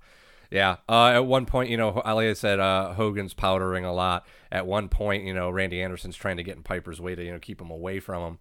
And Piper just picks up Randy Anderson and puts him on top of the turnbuckle like, don't worry. He'll be fine. Pats his head and walks away. Pats his head like a little kid, like, you just sit over here while the big boys argue. And Randy Anderson was like, okay. Okay. At one point, so Hogan tries to powder to the back. Piper drags him back, gets the belt from his kilt, starts whipping Hogan. But, DiBiase interferes, allowing Hogan to gain control again. Hogan's obviously working the hip. They do mention that Piper had the same surgery Bo Jackson had, which took him out of football. They do an abdominal stretch spot, further working the hip. It's nice. Again, this is wrestling. You're working that body part, and there's a reason you're working it because he had a fucking major surgery on it. And the commentators are doing their job selling it, too, the right way. Absolutely. You're right. It was an all-around big fight feel, the whole thing. Hogan misses the leg drop. Piper rallies. Giant ends up coming to the ring trying to help out Hogan. This is where things get really screwy. So Giant gets Piper in the chokeslam position like he's ready to put him up. But right at that moment, a fan decides he wants to interfere, and one of the best parts of the match was Randy Anderson kicking the shit out of this fan. Because Hogan, you can tell Hogan's not a badass. He's not a legitimate fighter or anything because the fan came in and Hogan knew he threw a boot or two, but Randy Anderson was going to work on this kid. Randy Anderson ran at him doing the Randy Orton punt, but actually delivered in real. Yep. Like he went running at him and gave him a full kick to the face and then just kept hitting him. It was awesome. And he's got a history of doing it. Randy Anderson's like 5'2". Yeah, and he's got a history of doing it. It's not the first time he's done it. Yeah. But we're going to see a lot more as Nitro and Raw goes on, or Nitro for sure with him. Yep. So it made it a little bit awkward because Giant just kind of held off Piper for a second. They were kind of distracted. But Piper is in the air, and Giant has his hand under Piper's like back or like on his ass, holding him in the air, and holding him, trying to to do this choke slam, but he can't poke Giant in the eyes until he knows that Hogan has his full attention, so that all this and the referee and all the shit could happen. But yeah, like you said, they're fully distracted. Yeah, he held Piper up for about a good solid 15 seconds, I would say, if you had to count in real time, like 10. Like a 10, 15 seconds. Yeah. Yeah. Yeah. Piper, longer than you want it. yeah, it definitely lasted longer. But I think it worked because, I think we were all watching the fan anyway, so you're not really noticing it as much. Yeah. But, but he ends up biting Giant's nose, gets out of the choke slam, puts Hogan in the sleeper, and Hogan goes to sleep. Massive fucking pop. Massive. I'm amazed. Lost clean. Yeah, clean win, middle of the ring. I don't understand why this pop doesn't get talked about as much as it does. Because it's WCW. You know what else doesn't get talked about for a pop? When DDP showed up on Raw as the Undertaker Stalker. I think I've mentioned that before. Yeah. It's one of the loudest pops I've ever heard. They don't mention it. They only want you to know what they want you to know. Yeah, that's true. You're right. That win, even Anderson played it off. I don't know if they even told Anderson, by the way, he's going to drop his arm on 3 for the sleeper. Because even he went, oh, shit, and went and pointed to the ring. That's true. Yeah, for the bell of the ring. He had a look on his face like it was awesome. So kudos to everybody all around, man. It was a great match, and fireworks go off. His kid comes in the ring. He gets to celebrate. It was awesome. Starrcade goes off the air, but we do get a little look from the Giant, and he kind of has a little smirk on his face as he's walking away. And Starrcade goes off the air. Now, I'm just going to quickly say what happened the next night. Now, the next night, we find out that, if I'm not mistaken, I think it's the very next night, it's announced that at the next pay-per-view, which is now going to be the NWO sold-out pay-per-view, Syxx is going to be, quote-unquote, defending the U.S. title against Eddie Guerrero in a ladder match. So that's to be coming up. But the most important part, Piper comes out in the last segment of Nitro, and he goes, last night, that was my last match. I'm too old for this. Crowd immediately went from a hard cheer to like, what the fuck? Are you serious, man? Like, everybody got like sad. And he starts talking about, how happy he is to have done what he did. And then I believe his kid was there with him during this whole thing. And the NWO comes out, and so does Hogan. And Hogan's like, I just want to talk. And he gets his kid out of the ring. And his kid says, go get him, Dad. Leaves the ring. And they go through all this rigmarole, and they start to beat down Piper. No. Yes. Yeah. They start to beat down Piper, and this is what you talked about to me prior, but this is the infamous Piper speaking gibberish scene. After he's being carted off, he's just yelling all sorts of random... It kind of made sense. So now NWO is watching him leave, and it seems like night would be over.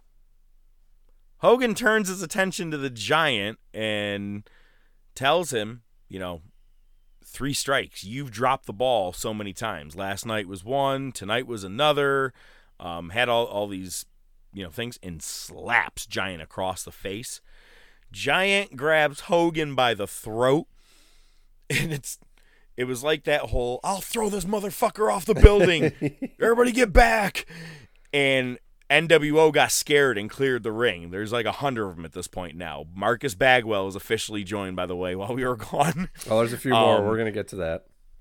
Yeah. But they all leave the ring, and he goes, I want my title shot, because it goes back to the World War III. He was the winner. Yep. And Hogan goes, I didn't know it meant that much to you, man. I'm so sorry. And I'm not even exaggerating. This is exactly how he sounded. And he's coughing. He's like, you're the better man. He goes, no problem. We'll do the fight. Rolls out of the ring, still talking lightly, then just looks up and goes, get him! And the entire NWO goes in and beats the living shit out of Big Show, the Giant, and spray paint colors of NWO on him, and he is now officially kicked out of the NWO. Awesome segment. I love that. And then it goes off the air. They show you Piper in the back of an ambulance leaving. One of my favorite segments ever. So, yeah, awesome moment. And on to what we are here for. This week's Raw Nitro, January 6th, 1997. First Raw Nitro. Ooh, that's of today. The new year. What's that? It's today. That just worked out so nicely. No, it's tomorrow. Oh, that is no, yeah. Sorry, man. I'm always off when we throw kayfabe recording. Whatever. Kayfabe, pal. God, here we go. That was. We used to have hat tricks for booze. Now I need to have Quattro booze. Yeah, Quattro. All right, we'll start with Raw. It opens up with a Vader promo on Brett. They're going to be fighting in the main event tonight. We got to recap a Shotgun Saturday Night. We had Ahmed versus Crush, who's now in the Nation of Domination, and Marlena flashed her titties. We'll get back to that later. I did many times.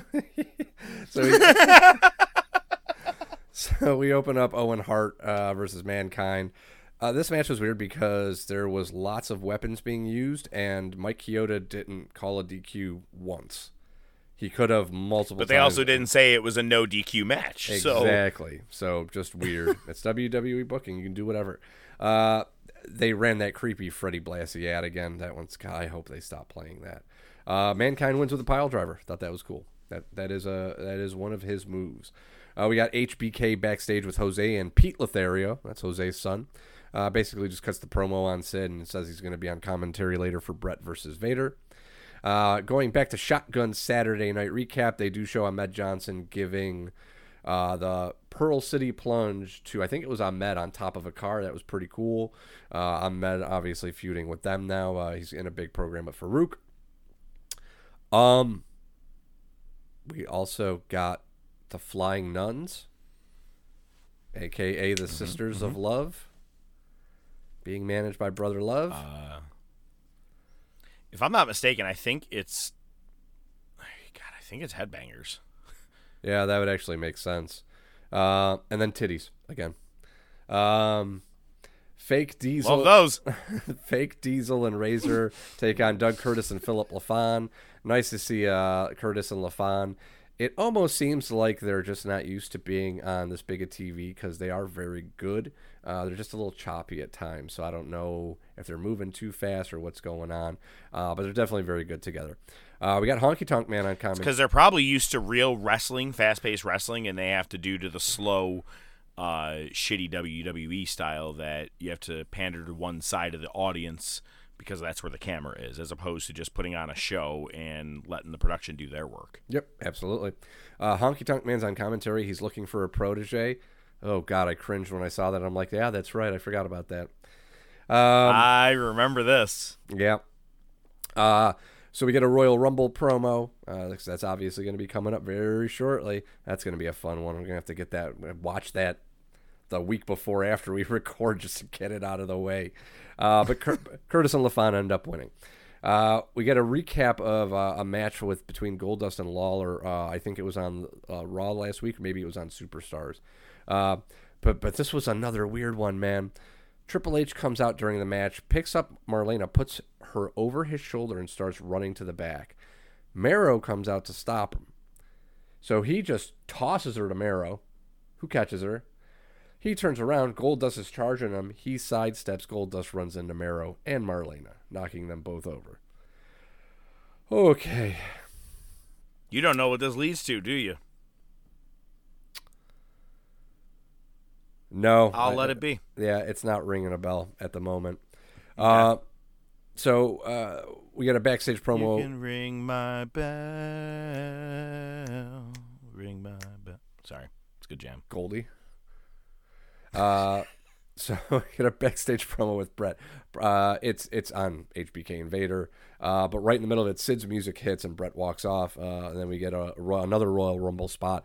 This is one with the two fans that go there like a month early. Stupid. Yep. Hate it. We get Sid in the ring with JR. JR makes a point to bring up that the Royal Rumble will be in San Antonio, which is HBK's hometown, asking Sid if it's going to affect him. Basically says no. Sid's music was playing the entire time he was cutting the promo. They used to do that sometimes with promos, and I hated it. Yeah, it was annoying. I don't know why, yeah. And then Sid says, you have to punch or be punched. You have to kick or be kickened. Most likely, that's the answer right there as to why they had the music playing, because, maybe you don't hear the fuck-ups as much. I think I just answered my own question. Yeah. And then right in the middle of it, HBK comes down to commentary and starts stripping on the commentary desk. Okay.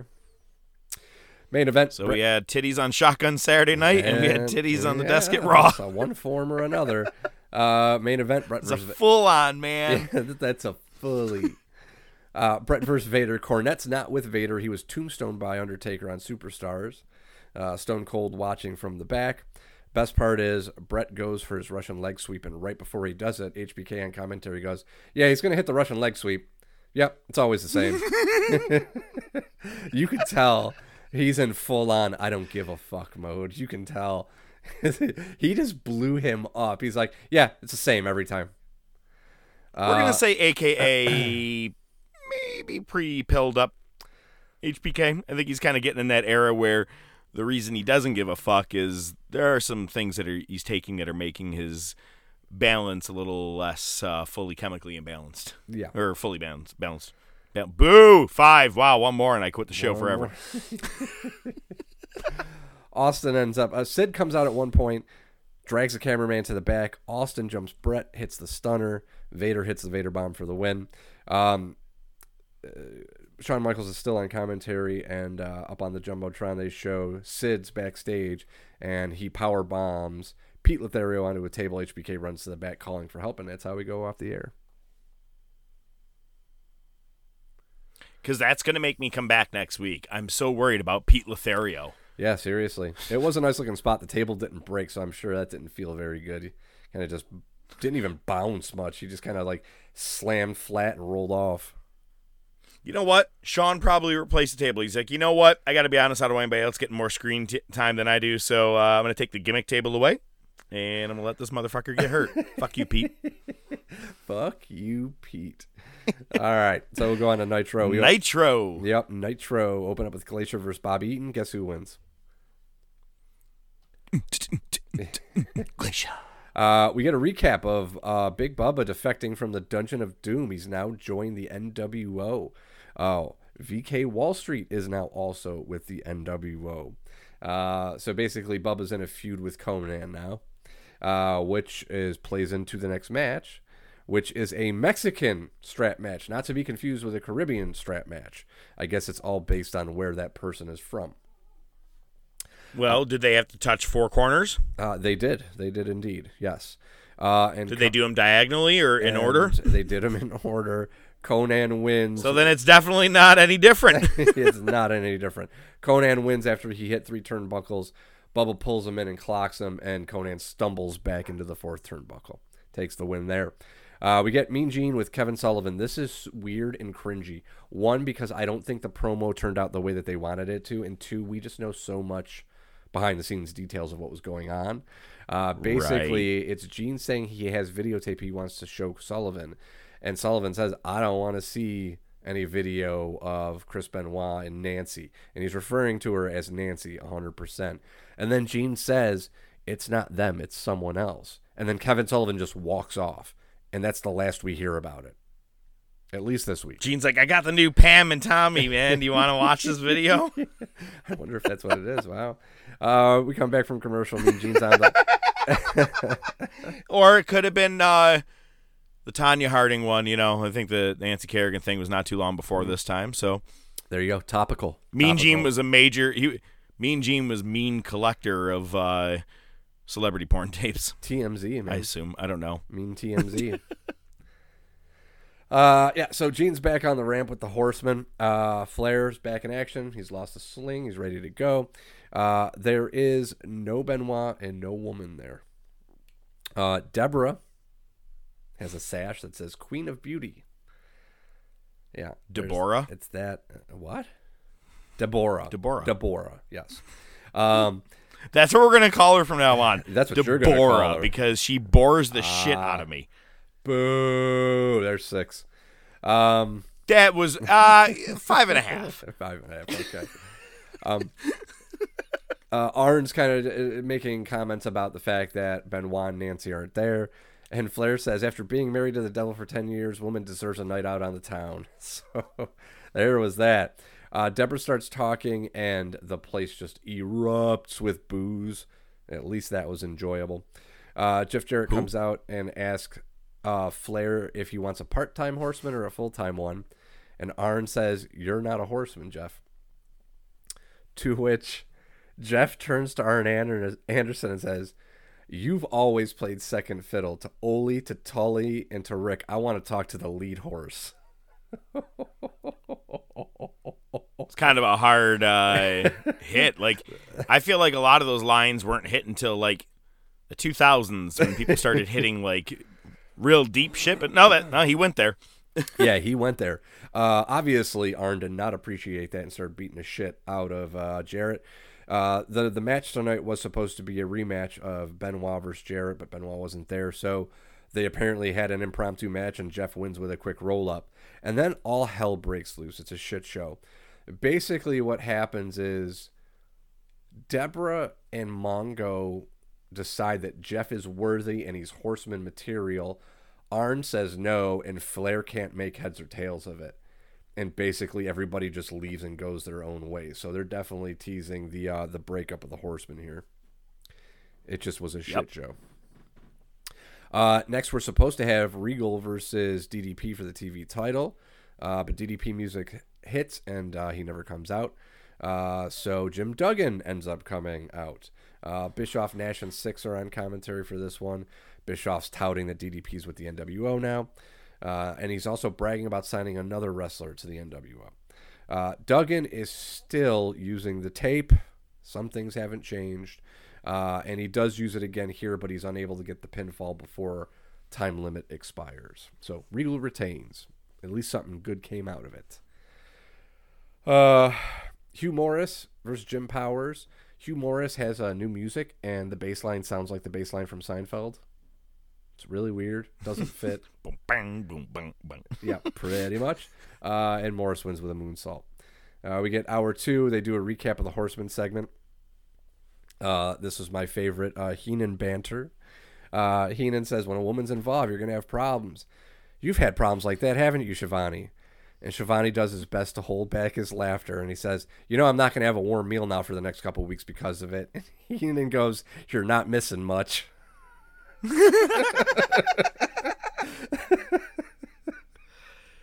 I love Bobby Heenan so much. Next, we get Psychosis versus Rey Mysterio. Psychosis almost murdered himself on a springboard move. He kind of clipped the rope. That was pretty nasty. But Mysterio wins with a beautiful, it was a picture-perfect Rana pin. He does that springboard, lands on the shoulders, and does that backflip. Absolutely flawless. Looked fantastic. Next, we get Taskmaster versus Chavo Guerrero. We get a recap of NWO jumping Eddie at Starrcade. Even though they said we've got footage of Benoit versus Jeff Jarrett from Starrcade, they show the footage of Eddie. So they had to kind of cover up that one. But, yeah, it was basically they were talking about when Benoit had that chair cracked over his head. This was a squash. Taskmaster wins. Taskmaster crawling across the ring right into the camera, calling out Benoit. All right, and then we get a recap of last week, which is what you had talked about, talking about the assault on Piper and on Giant afterwards. After that, we get Alex Wright versus Eddie Guerrero. We get the recap again of Eddie getting jumped. They talk about the ladder match that's coming up. Live, pal. Yeah. Six comes back. Six comes out with a ladder and the title. Just sits on top of the ladder. As soon as Eddie wins, he burns and goes after Six, who impressively jumped down from the top of that wobbly ladder really quickly and powdered. So they're setting that up.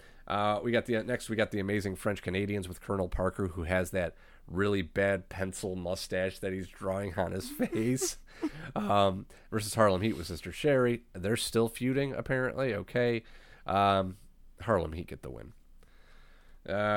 We get a sold out promo. They've been talking about that throughout the night. We get a recap of Sting from Starrcade. It's the NWO Premier Live event. Yes, it is. Premier Live event. Good call. Good call. So yeah, it's basically the recap of what we talked about earlier, where Sting leaves the bat in the middle of the ring. Next, we get Lex Luger versus Mang. This was just weird. The ending was convoluted. I didn't see the point of it. He gets Mang in the rack, but Mang's boot clips the ref, who goes down. Barbarian comes out.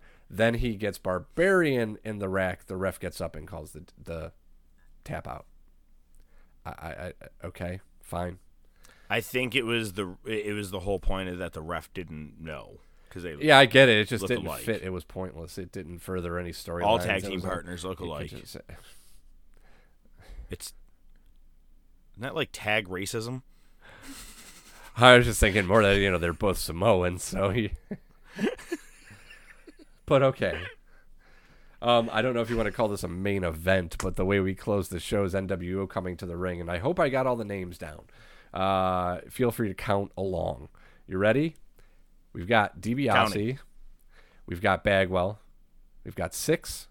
We've got Scott Norton. You got Wall Street. You still got Fake Sting.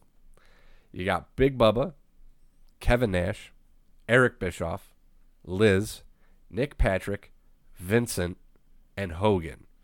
Hall wasn't there. So that's the NWO right now. It's gotten a little bigger 14. since we And next week they add John, Paul, George, Ringo, Michael, Jermaine, Tito. They have way too many people in this group already. Yeah. Well, I thought the ring was going to collapse. It makes sense when you think about their whole thing was, hey, your WCW contract is expired. You can come sign with NWO. It makes sense from that perspective, but it did get out of control really quick. Nash is dressed in his best Thug Life apparel. Bischoff saying Hogan put down Piper twice, basically doing the heel thing of, oh yeah, he lost, but he still beat his ass. Giant ends up coming down to the ring, and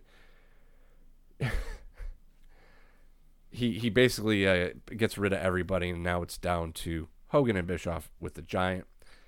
Heenan says, what are you going to do now, Thunder Lips? Excellent reference. Bobby Heenan, man. Going to Rocky 3. Absolutely. I thought that was great. Bischoff is hilarious. He tries to take down the Giant. It just gives Hogan the chance to get the advantage. The beatdown ensues. Hogan says, hey, Bischoff, you get a piece of this loser. So they hold up the Giant. He does like his best karate kick. So they all head to the commentary desk, and Heenan crawls over the desk to get away. I can't say it enough. I love him. National treasures, Bobby Heenan. He's gold R-Truth. every week. So Sting comes to the ring. Giant's still down. And same thing as at Starrcade. He grabs him by the hair, lifts his head up, whispers into his ear, drops his head, leaves the bat, bounces. Actually, before he leaves, of course, everybody's saying, NWO, that's our guy, that's our guy. And Sting just points the bat at him, and then they all kind of shut up for a second. So Hogan's saying, Vincent, go get that bat, finish him off. So naturally he goes, and he's poking him, he's prodding him, Giant's not moving, and then all of a sudden Giant just comes to, choke slams Vincent. Everybody from the NWO goes running down to the ring. Excuse me.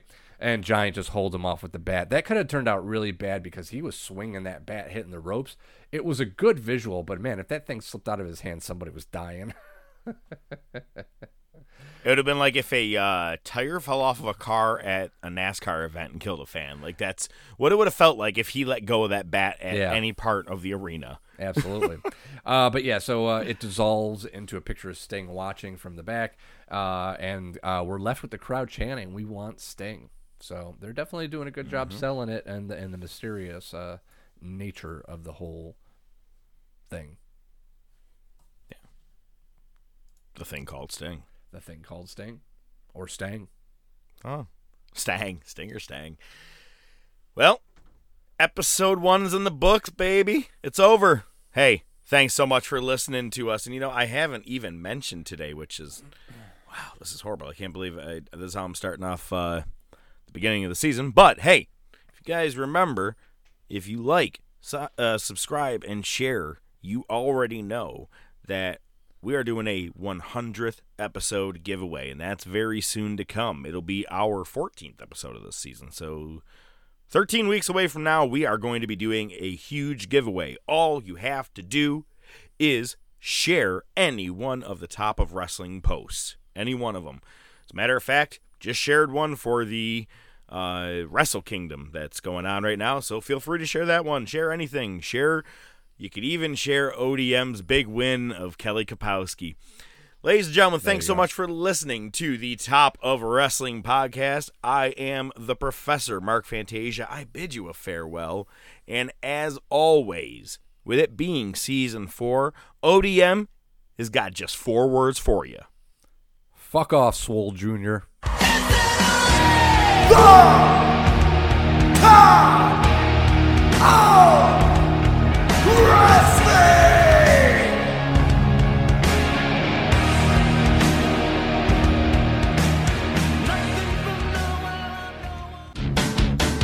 The Top of Wrestling podcast is brought to you by The Top of Wrestling podcast. Your hosts are the Professor, Mark Fantasia, and ODM, Joe Rizzo, with special weekly segments by Nightwing the Analyst, Rashawn Hilton. Without your continued support, it would just be some guys talking wrestling. Feel free to interact with the show on Twitter, YouTube, Facebook, and by email at thetopofwrestling@gmail.com.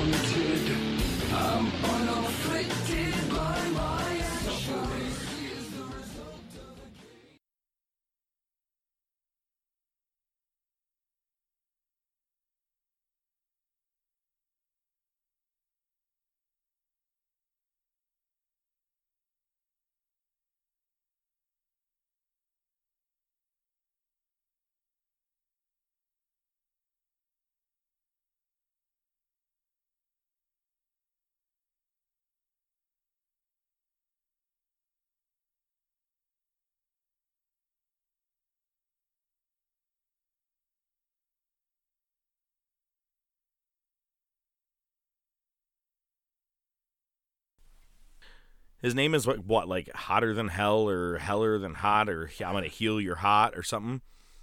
Hurt them, heal them. Oh, okay. Hurt them, heal them? Okay. Then we should have been, hurt me, heal them, heal them.